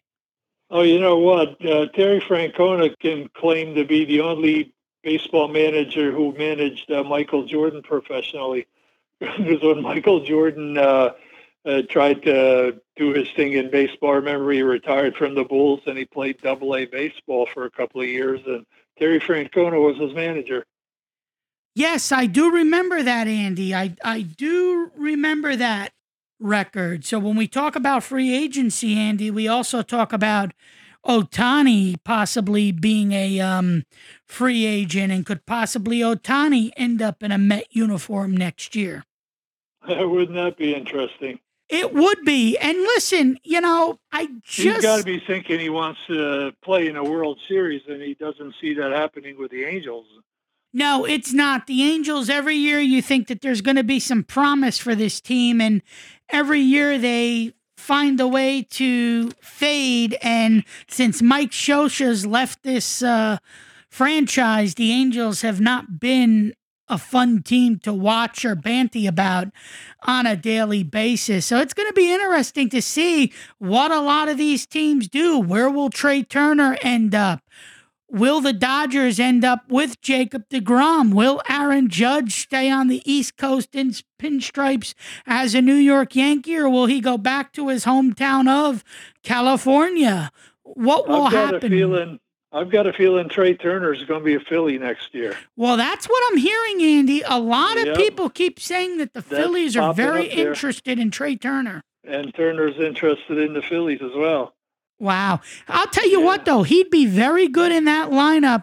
He'd add some speed to the base pads. And the Phillies are going to be a formidable team. A lot of players are going to want to go play for the Phillies now after that run they had.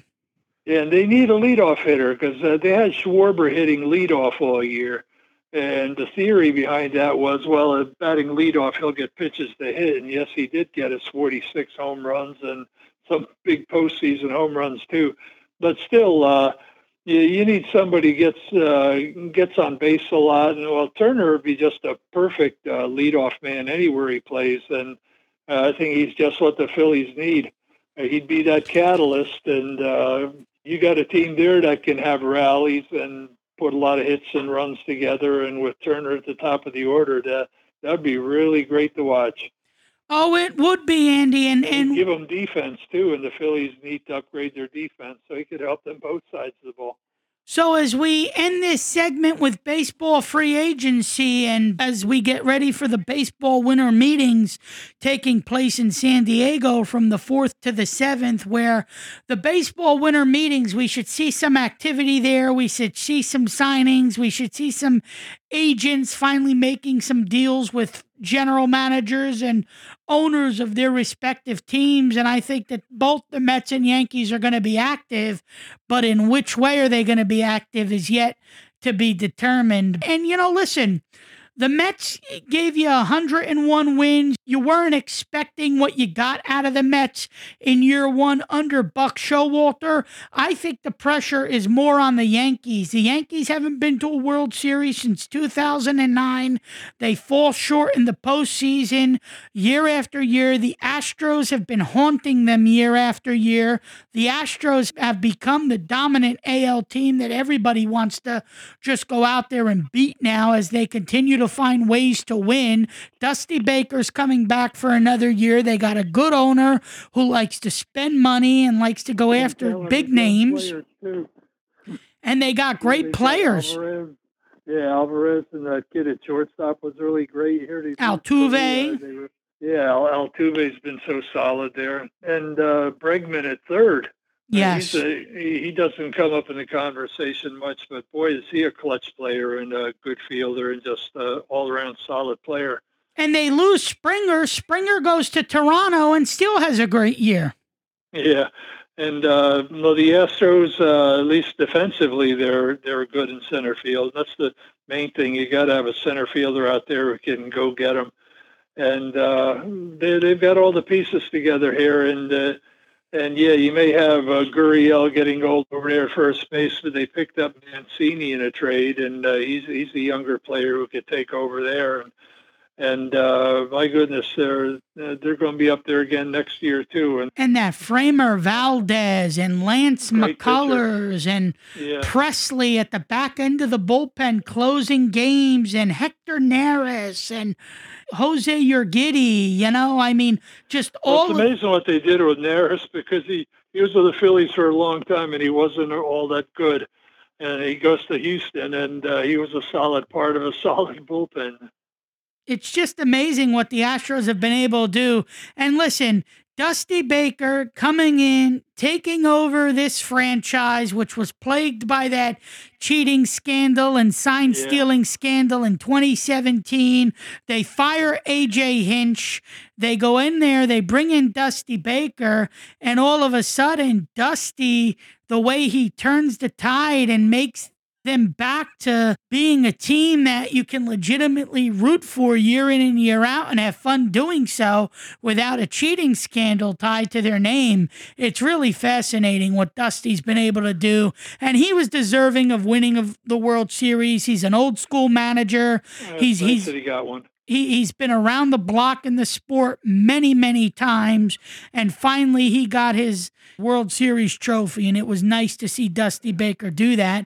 Now you have to wonder where the Astros go for a general manager, and that's going to be key. Where do they go for a general manager now? Yeah, it's funny. Dusty had a 7-game World Series with the Giants when they lost to the Angels. And Dusty had, in Game 6, he had a 5-run lead going into the 8th inning, and they only needed 6 outs to close out the series, and they lost. And that had to hurt Dusty for a long time. So he's climbed that hurdle. He's a world champion now, and he's had plenty of playoff success and plenty of success as a manager. I mean, remember the good job he did with the Washington Nationals. I remember when he was over there, and he kind of picked up a team that started sagging a bit, and he brought them right back up there. So good for Dusty.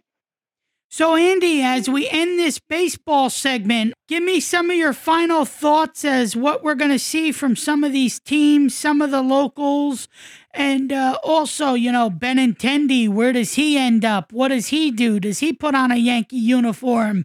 Are they going to get Carpenter back? Donaldson's been a bust since he joined the Yankees. So many of these teams, whether it's the Mets, Yankees, Phillies, some of these national teams, some of these West Coast teams, there's so many question marks surrounding them. It's really going to be interesting to see how all this plays out as the offseason progresses, the winter meetings begin, and we see all the maneuvering take place with all these respective teams in the sport. Well, the Yankees have signed free agents over the years, looking back over the last couple of decades. A lot of them seem to come in and have a hard time adjusting to playing in New York. And you seem to see it with Yankee players more so than Mets players, probably because the Yankees have signed so many more big-name players. But they don't always get with it in New York. Eventually they do, but starting out, it's like a whole new world to them, and it's a scary, stressful world. And, the thing is that the Yankees do sign Mr. 61 home runs, the Judge. If they do sign him, they may not be able to keep some of the other guys around, and that's a big problem. They need to develop some good complementary players out of the farm system. The way it usually does work, where you can make your free agent acquisitions, but you got to have that foundation out of the farm system, and the Yankees need to find a core out of there instead of just chasing after guys in free agency or trying to make trades. So on this Friday, November 18th, Andy, a few days before Thanksgiving, baseball's officially over. Will Aaron Judge be a New York Yankee, and will he be in pinstripes in 2023? No. Wow, you heard it from Andy Loigu on the Sports Buzz, who does not believe Aaron Judge will be a New York Yankee. How about Jacob deGrom, Andy? With the Mets? Yes. I would say yes. They will do what it takes to keep deGrom and try to keep the rest of the team in place as well as they can. Now, in signing deGrom, they might lose Nemo. And well, I have a feeling they're going to lose Nimmo. Everything I've read this week points to Nimmo not being a New York Met. You've seen interest from the Toronto Blue Jays. You've seen some banter with the Dodgers and Nemo's agent taking place. So it doesn't seem to me right now like the Mets would be a favorite to get Brandon Nimmo back in a Met uniform in Queens. I am starting to really think that Nemo's going to another team, and that saddens me because he is one of the offensive catalysts that I wouldn't want to lose as a Met fan. If they lost him, I guess they would put McNeil into the leadoff spot every day, and I think he's a player who can handle that. He's proven he could hit in the leadoff spot. Sure, and do it consistently. They would leave themselves a little weakness at the bottom of the lineup, but not every team has a great bottom of the lineup anyway. So, the Mets may be thinking, if McNeil can be our leadoff guy and we can keep the team mostly together, certainly keep Alonso and Francisco Lindor together. That's a must. But I would say, given what deGrom means to the Mets, just keeping the season tickets coming back and everything, and with the likelihood that deGrom is going to have a couple of more super years, they just have to keep him there. And I think they have the wherewithal to do it. And another team, Andy, that we're going to hear a lot about, another team that's going to be in the sweepstakes for a lot of these top-tier players in the sport is going to be the Texas Rangers. They opened up a beautiful new ballpark. They're a fun team. They bring in Bruce Bochy to be manager. He's a big name already in the dugout. You got some key guys there with Seager and Simeon. You got a young team. You want to add a few more veterans, but you could see the Texas Rangers being a formidable team in the AL West in the next few years, and you're going to see them, I think, start acquiring some more big-name guys to help lead this team to much-needed wins. We may see that right after Thanksgiving when everybody starts to focus in on those owners' meetings.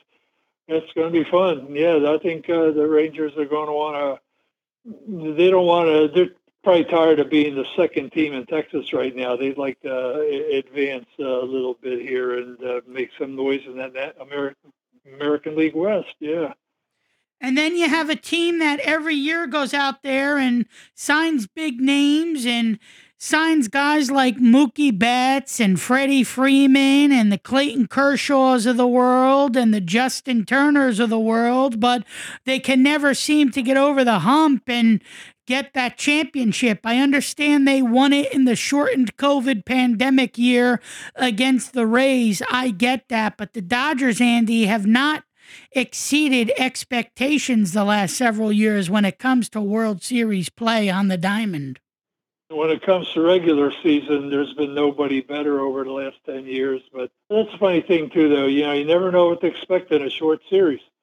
You know, it's funny. You can prognosticate all you want, but you just look at, especially in this playoff era and with wild cards and everything, you really don't know who's going to be in that World Series, even if you have some teams who won 100 games. No, I mean, if I came to the microphone in June or July and I told you the Phillies were going to play the Astros in the World Series, you would have told me to go see a psychiatrist. I need my head checked. So, you know, I said, hey, I'll sign up for that. But I wasn't expecting the Phillies to be in the World Series this year. I was thinking they would contend, but I didn't really see this coming. And that's what makes baseball special. You can go out there, you can be a division leader for 162 games, but once that postseason comes, it's anybody's game to win, and we've seen it year in and year out. We've seen it in 2019 with the Nationals defeating the Astros to get a World Series. We've seen it last year with the Braves defeating the Astros, and now we've seen it this year with the Astros defeating the Phillies. So there's a lot of unknowns when it comes to postseason play in baseball, and we get to witness it every year, and that's what makes the postseason so much fun, the way it's so unpredictable year in and year out. Well, that's what the playoffs have brought us. Yes. Because now you have a tournament. I'm old enough to remember when you just had your American League 100-team winner and a National League 100-team game winner, and they would go into the World Series. A lot of years, by the middle of September, you knew what the World Series matchup was going to be. You had teams with better than a 6-game lead in each league. With about a week to go in the season, you just started looking forward to the World Series. But now you got these layers of playoffs, and it's the hot team now, not the team that was on top the whole season. See, with the NFL, it's different because the NFL, you could be a 14, 15-win team. You could get a bye week. You could play your divisional round and championship round at home, and you can march your way right in to a Super Bowl. So the NFL is a little different because home field is key in the NFL, in my opinion, to really garner you a chance at getting to the Super Bowl. Physically, you need that week off. Yeah, you need that. In baseball, you worry about maybe losing your momentum if you have a week off. Yeah. But in football, you need it just to get healed up, just to get some of the soreness out. But when you talk about the postseason, Andy, I still think the one-and-done factor in the postseason is the best type of postseason play. Baseball, it's different because it's a series and there's dramatics and there's excitement. But when you have a postseason or tournament like the NCAA tournament or the NFL playoffs where it's one and done, that's really excitement at its finest. Well, yeah, that's your March Madness, and you have those crazy upsets every year. where if those teams played 4 out of 5, who would win. Well, it's funny about that whole mentality. Bringing up a little bit of ice hockey here, but you ever see that movie Miracle about the 1980 Yes. USA Olympic? And that was a great pep talk that who was that famous actor who played the coach? He's talking to guys about the hockey, the Soviet hockey team was like the greatest hockey team ever put together in the world. I mean, they beat NHL teams in exhibitions. I mean, that was just an unbelievable team. And he says, and they could go out there and they would beat us 9 times in a row, but then he says, but not tonight. You're talking about the actor Kurt Russell. Kurt Russell, yeah, there you go. I mean, he's talking about this great awesome team and everything, but then he says, but not tonight. Tonight is our night. And he really got those guys believing it, and it came true. So that's great. Just hold nothing back for one night. There's a reason they called it Miracle. But you see that in other sports too, that underdog mentality. Speaking of hockey quickly, Andy, and we'll keep this quick, who would have thunk it that the Devils would be 14-3? The New Jersey Devils, what a start to the 2022 season they've had at the Prudential Center in Newark.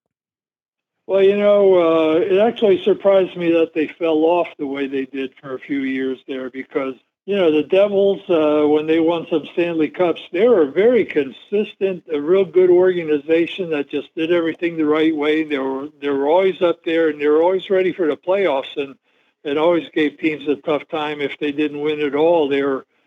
And then it dropped off, and that actually surprised me. It's nice to see them back up there now. Although, it's funny, hockey in particular, in recent years, that team that wins the President's Cup has the best record. I mean, when's the last time one of those ever won the Stanley Cup? I mean, we've had a lot of disappointments. I remember one year, I think the Rangers had the best record in the league, right? Yeah. Well, I'll tell you what. In the playoffs. That Jesper Brett on the Devils, he is really fun to watch, Andy. He's leading them in points. He's got 22 points so far this season in 7 games with 15 attempts at the goal. He's off to a good start, Jesper Brett, and he's fun to watch. Yeah. It might be the next Alexander Ovechkin. By the way, I saw Ovechkin's 700th goal. Oh, you did? He did it in New Jersey against the Devils. And I was lucky enough to find myself with a seat for that game, and that was fun. That was one of the. Yeah, I've seen Frank Robinson's 500th home run and Ovechkin's 700th career goal. So I've been to a couple of milestone games there. How do you find going to a hockey event, Andy? Do you enjoy going to see a hockey game in person? It's great in person. If you ask me, it's much better than watching on TV. I mean, you hear all the sounds, and the game is so fast when it's right there in front of you. It loses something on TV. It's great in person. Fantastic in person. Yeah, it sounds it. I got to get out to a hockey game soon and get to witness a live event like that. The Islanders are 11-7. The Rangers are off to a slow start as they're 8-6, and the Philadelphia Flyers are 7-7, Andy. So the locals are doing better than expected at the start of this 2022 NHL season.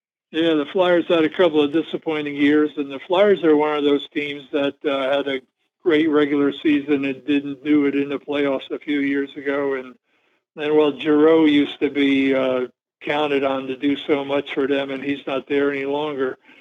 But we'll see how it all plays out. And then you get a team like the Rangers who seem to get off to slow starts year after year, but find themselves in the postseason and making a deep run to try and get to the Stanley Cup final. That crazy guy who coached the Rangers to a lot of success in the playoffs a few years ago. The Flyers have him now, so we'll see how it all works out.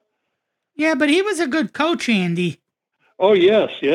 Some of his methods John Tortorella. Wacky. Yeah, right. Some of his methods are a little wacky, but he wins.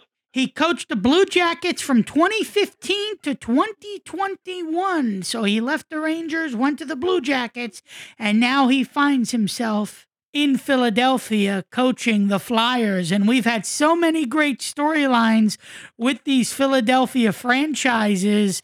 In 2022, we got the Eagles off to an 8-1 start. We had the Phillies get to a World Series. Now we just have to see the Sixers climb the hump, and can the Flyers make some magic and be a great hockey team? I could contribute something funny. Back in the early 70s, I was sports editor of the Ocean County Daily Times, a paper that doesn't even exist anymore. But at the time, in addition to the local high school stuff, I had media credentials in Philadelphia. So usually on Sundays when they were home, I'd go see those Philadelphia teams. But in 73, Philadelphia had last place teams in basketball, baseball, and football. But then they all picked up and did real well in 74, and the Flyers won the Stanley Cup in 74.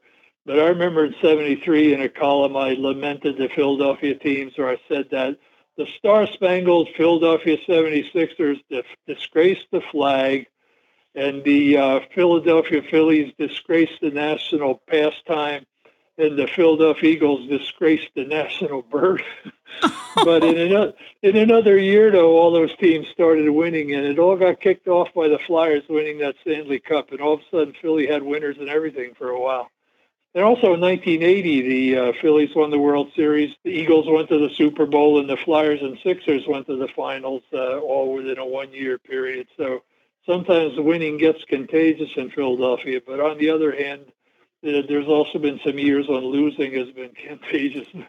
Speaking of Philadelphia sports and their fans, Andy, do you find that the Eagle fans are also zoned in to the Phillies, to the Sixers, and to the Flyers? Or are the Flyer fans much more into the hockey side of it, but could care less about the NBA, the baseball, or the football side of it? Well, the Flyers fans who go to the games, they are hockey fans first. You know, they have a great season ticket base, and those people are hardcore ice hockey. You see everything of the Phillies. You can go to a Phillies game, and you'll see all the hats, you know, and the jackets. You'll see Sixers fans, Flyers fans, Eagles fans. You see them all at the Phillies games. And the Eagles games, I've always said the people from Jersey who go to Eagles games are nice people, but the people from South Philly, you know, there's kind of a zoo element there. Yeah, I'd say there's some wacko Eagles fans, and you know, you've heard the stories about how the Philadelphia police actually put up a satellite police station there at the stadium to handle a lot of the disorderliness problems and violence and some of the stuff that I've seen blood at Eagles games, I have to say. Yeah, of course, those people sully the names of the good people who go to the games. But, yeah, there's some fanaticism in Philly, which winning really kicks off. But, you know, it's funny. I remember Harold Carmichael was a receiver with the Eagles back in the 70s. When the Eagles were losing and they were getting booed, and I remember him saying once to, I was among a group of reporters who were talking to him, and Harold says, well, they may boo, but at least they're there and they care. And So speaking, that's a nice philosophical way of looking at it. yes, and speaking of hockey quickly, Andy, you know, the sport has grown on me over the years. When we were back on FM radio, 91.9 WNTI FM, the big time public radio station powerhouse there in Northwest New Jersey on an FM signal, we talked a lot about the Devils and the Rangers, and we covered a lot of the local hockey sports teams when we had to for big games and big moments. And I got to tell you, the sport has grown on me over the years, and we know that it's got a huge Canadian appeal to it, and it's got a big Canadian fan base. And when you think of hockey, you think of Canada. But what is it going to take to really gain a popularity here in the mainstream United States of America? Because we have hardcore sports junkies that are devout NFL fans, devout NBA fans, huge baseball fans, and then they look at hockey and they'll be like, nah, I'm not really into it. I feel like if the NHL had a little bit more momentum here in the U.S. like it does in Canada, that maybe more people would be drawn into it on a regular basis. Well, the NHL, I can't understand how it happened, but they expanded into places like Anaheim, Phoenix, Dallas. I mean, I never thought you'd see NHL teams playing down there. Now expanding to Seattle, I think that was good. Seattle's, close to Canada, and it's a northern area. And, of course, in Boston, New York, and Philadelphia, and Washington, you've got some hardcore hockey fans. I think it's right up there with the other sports. Yeah, and look at the way they expanded in Vegas, too. They got a Vegas team that's huge. And they had an expansion team that got to the finals. I mean, who ever heard of that before? Vegas is an interesting place because I think you get sports fans from all over the place there. There are so many people always on vacation in Vegas, and that whole Vegas scene. Well, it's a gambling hub, so why not have sports teams there, Yeah, right. And a lot of people, they're there on vacations. Yeah, they're there to gamble, but they're also there to see all the shows and all the glitter. And so there's a ready-made fan base there. It is interesting. The gambling aspect that the NFL felt they could keep a lid on that. Of course, now gambling is more legal than it used to be anyway. But gambling has dominated the NFL. The NFL, a majority of the NFL and its fan base is all tied around gambling and fantasy and what your team does on a week-in, week-out basis. That's the drawing appeal to the NFL. You don't get that gambling appeal as much with the NBA, the NHL, or baseball. But, listen, I think when you look at the four major sports, they all have their pros and they all have their cons. But I got to tell you, I'm starting to feel like the NHL is becoming a much more exciting sport to really hone in on a daily basis than the NBA is. The NBA just seems to be the same boring issues year in and year out with the NBA. And more, a lot of these big guys in the NBA and a lot of these star athletes, they're not playing in every game. They're sort of forcing their opinions on the upper management and the coaches. And a lot of these big players are having more of a say in the team and the success of the team than the coach or the ownership is. And the NBA really, really, really has lost a lot of its luster over the years, Andy. And I don't know what it's going to take for it to come back, because it's not the Jordan days. It's not the Karl Malone and John Stockton days. It's not the Charles Oakley and Patrick Ewing days. It just doesn't have that same juice to it that it had back then. The NBA, if you ask me, was great, like in the early 80s when you had Larry Bird, Dr. J, Kareem Abdul-Jabbar, Magic Johnson, and then Wilt Chamberlain. Added to that. Yeah, well, Chamberlain goes back to the 60s and 70s. Earl Monroe and the Knicks teams of 70 and 73. And that was the NBA. I mean, there may be more talented athletes now, but the team play, the defense, the hustle, that kind of stuff. The NBA was better, I think, 40, 50 years ago than it is now as a product to watch and get interested in. And do you feel, as a big sports junkie? Oscar Robertson, my goodness, what a player he was, and here he was an afterthought. Do you feel, though, Andy, as a big sports junkie, that the NHL has grown in popularity over the years? Do you feel like more and more people are intertwined in it on a daily basis? Or do you still feel that out of the four major sports we hone in on year in and year out, that the NHL is still very far in the back seat, still trying to find its way to the front? Well, here in the Northeast, and certainly in Canada, I mean, Canada is the backbone of the league. I think there are still 7 franchises in Canada. Yes. and that should be. But it's funny. Here Tampa has a team, and it's won the Stanley Cup, and it's a good team over there. Yeah, the Lightning.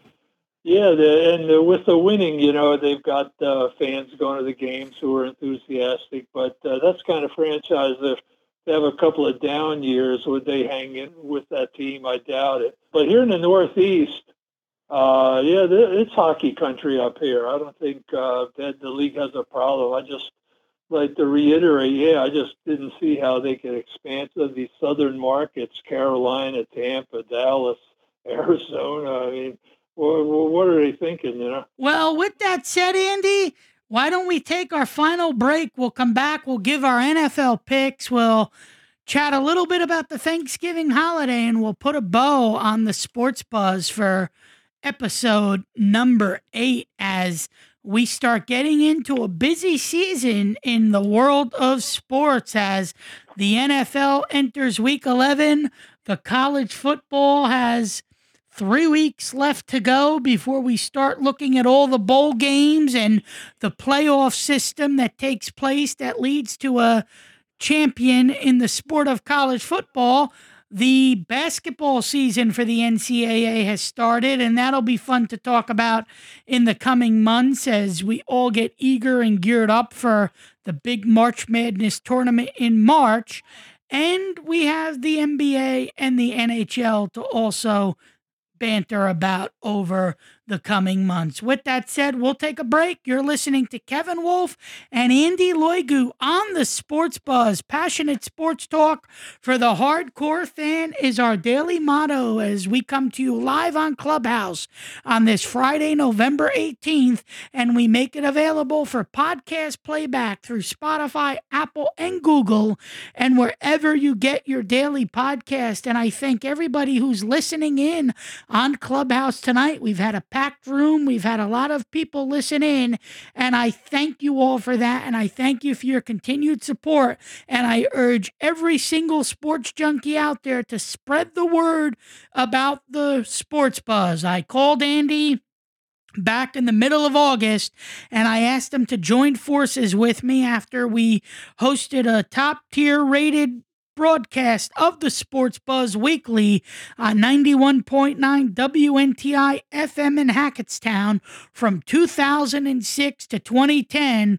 We made a lot of magic back then on the airwaves, and I asked him to help me bring that success to the digital platform, and we have Fun Weekly coming to the microphones and being passionate sports fans, sharing our take on everything happening in the world of sports. And we thank all you sports junkies for coming along and joining us on a week in, week out basis as we try to grow this digital empire. You're not going to get this on commercial AM FM radio, and you're not going to get this on Sirius satellite subscription radio, but you're guaranteed to get it weekly here on Clubhouse, and you're guaranteed to get it in podcast form for your listening pleasure. We're going to step aside for a break. We'll come back with our fun weekly competition of picking NFL games as we get ready for week 11, and we will wrap up this edition of the Sports Buzz. The life of every child is precious. If you care for a child or teenager with a disability and have limited income and resources, they may qualify for monthly cash payments through the Supplemental Security Income Program, or SSI. Call Social Security at 1-800-772-1213 or visit ssa.gov/SSI Kids to learn more. That's ssa.gov/SSI Kids. Message produced by Social Security at U.S. taxpayer expense. Hi, I'm Fuad Reves. I'm a home builder, and I have a question for all of you out there who are building your dream home. Are you making plans so your home will have healthier indoor air? It's an important question because there's a deadly invisible radioactive gas that can seep into homes from underground. It's radon gas, and when you breathe it in, it can cause lung cancer. Among non-smokers, radon is the #1 cause of lung cancer. The good news is that it's simple to build a home, so radon is not a problem. Building your home radon-resistant is a good, inexpensive way to stop radon from entering your home. Any builder can do it. So protect your family. Talk to your builder. Tell them you want a healthier, safer dream house. You'll have better dreams. Learn more. Visit the EPA at epa.gov/radon. That's epa.gov/radon. This public service announcement is brought to you by the EPA, who does not endorse this particular builder or any other commercial enterprise. And welcome back to the Sports Buzz. Kevin Wolf and Andy Loigu coming to you from the Garden State, the great state of New Jersey, the New York metro area, as we chat to you about what's happening in the world of sports. And the NFL season is fun to not only watch games, to not only analyze the weekly matchups, but it's also fun to pick games. And back in the day on FM radio, Andy, we were in a slugfest week in and week out, record-wise, and you started off strong.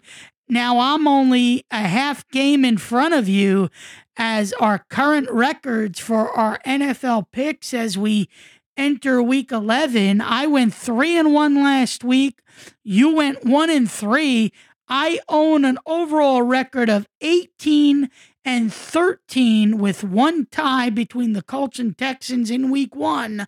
And you currently have 18 wins and 14 losses as we get ready for week 11 on the football field. So let's get ready for our week 11 NFL picks in a league where they play for pay.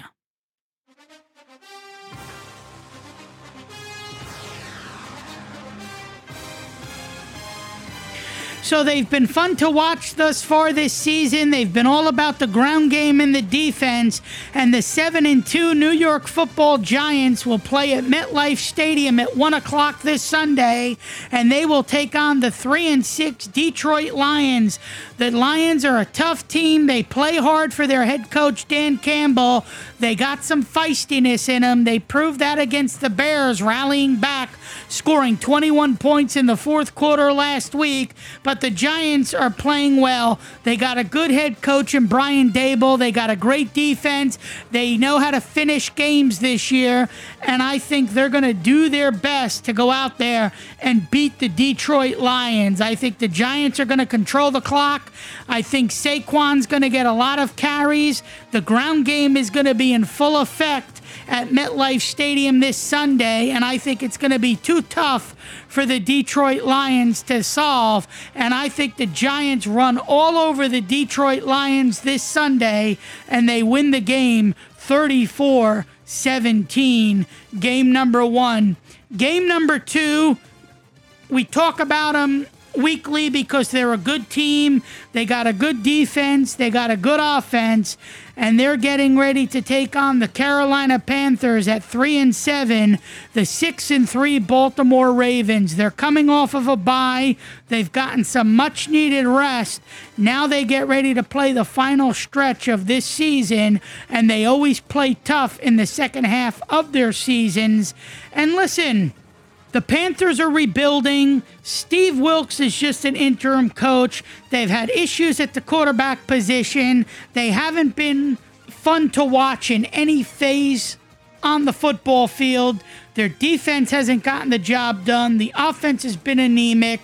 Matt Rule lost his job. They're really dysfunctional right now, the Carolina Panthers, and that's going to be a very tough test for them to go in there and ask them to play sound football against the Baltimore Ravens. The Ravens are good defensively. They'll throw a lot at you offensively. They can run the ball. They can throw the ball. The athleticism of the quarterback is something I would worry about for any opposing defense. And I think the Ravens are going to have a big day on Sunday. And I think they're going to beat the Carolina Panthers 27-10.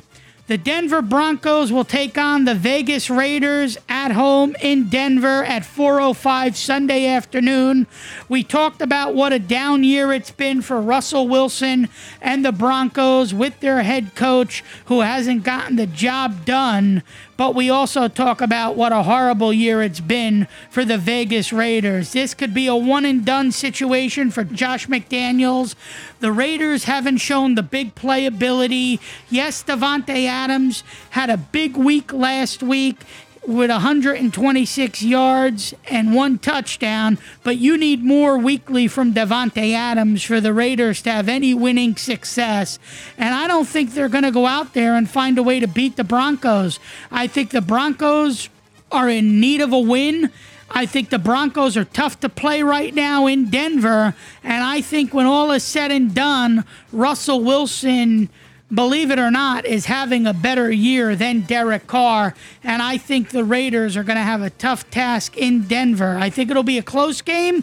I think it'll be a low-scoring game, but I think Nathaniel Hackett and the Broncos will find a way to get a W in the win column. I like the Broncos to beat the Raiders 17-13 in game number 3. In game number 4, I'm going with the ESPN Monday night game. I've liked what I've seen out of the San Francisco 49ers. They're a fun team. We talked earlier in the show about how great their defense has been.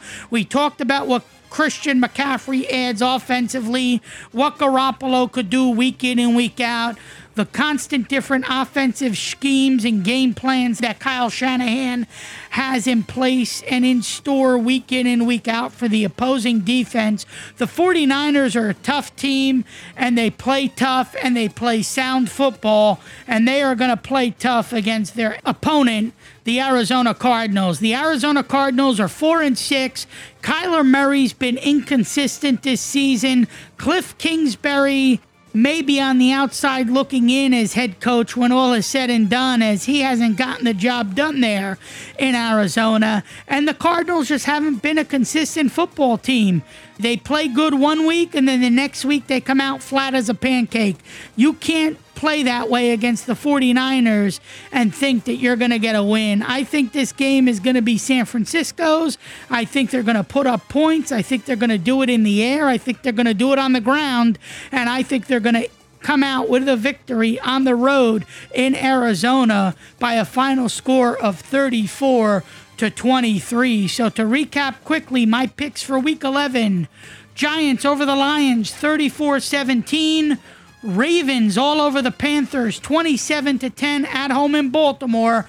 Broncos edge out the Raiders in a low-scoring game 17-13. And the 49ers will find a way to beat the Cardinals on Monday Night Football on ESPN 34-23. Take it away, Andy. Okay, sounds like you're going to go 4-0, which means I'm going to have to go 4-0 to keep up with you. All right. In Indianapolis, we have the Eagles playing the Ursays, and Mr. Saturday is Mr. Saturday is going to find Sunday to be a tough day. By the way, the Eagles signed Ndamukong Suh, that big Goliath over there. They signed him to, I don't know how much he's going to be able to contribute his very first week, but that's an interesting signing for the Eagles. I'd say the Eagles are going to be out to get him, and I'll take the Eagles 31-16. And if we had some background music, I'd have the Saints come marching in play here. We have the Rams at the Saints. Saints 31, Rams 24. As the Saints come marching in and get a game that they need to win. We have the Jets at the Patriots, an intriguing game because it appears to be a very even matchup here. But the Patriots seem to have a spell over the Jets. So I would say in maybe even somewhat lucky or fluky fashion, I see the Patriots winning. How about a 17-16 nail-biter over here? Patriots over the Jets. And so finally, I got one more here, and I can hear Jack Dawson saying, make it count, make it count. And we've got the Cowboys at the Vikings. One thing I can say about the Vikings is that Giants fans and Eagles fans will be rooting for the Vikings to beat those Cowboys. And the Vikings are hot, and they've got all cylinders going. And I would take Kirk Cousins and the Vikings by a score like how about 35-24. Okay, I've got the Eagles over the Colts 31-6. I've got the Patriots over the Jets 17-16. I've got the Saints over the Rams 31-24. And I've got the Vikings over the Cowboys, 35-24. And there you have it. Those are our picks for Week 11 in the National Football League, in a league where they play for pay, as we are going to go down to the wire week in and week out with these picks. And it's always fun year in and year out. So before we turn off the microphones and put the headsets away, quickly, Andy, there were two other college scores I forgot to give tonight. San Diego State leads New Mexico at the half, 21-10, and Tulsa all over South Florida, 38-20, with a little over 13 minutes to play in the third quarter as the college football season starts to wind down. Yeah, well, they're all getting themselves in position for a bowl game. 6 wins makes you bowl eligible, doesn't necessarily guarantee you'll get a bowl game, but you have a real good shot at it. Yeah, there's a lot of college games out there, and everybody becomes an expert on college, on these college players when the draft rolls around. All of a sudden, people who haven't been following college very much, but they know who their team's got to draft. You better believe these NFL guys are scouting these college games up the wazoo here because their futures depend on it. And there's lots of good football being played out there. And I watch as many of those bowl games as I can because some of them you see some pretty interesting players. You do, and the day after Thanksgiving is always a big college football day in many households.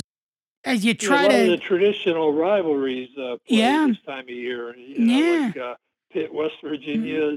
They call that the background. Everybody's tired the day after Thanksgiving from all the tryptophan and turkey and all the feasting they did the day prior, that they want to sit on the couch and watch some good college football. And with that said, Andy, I hope that you have a wonderful Thanksgiving holiday. Where will you be going for the holiday this year, and what will you be doing? Well, we'll be at my mom's, and Della and I will bring the food. We'll be guests bearing food.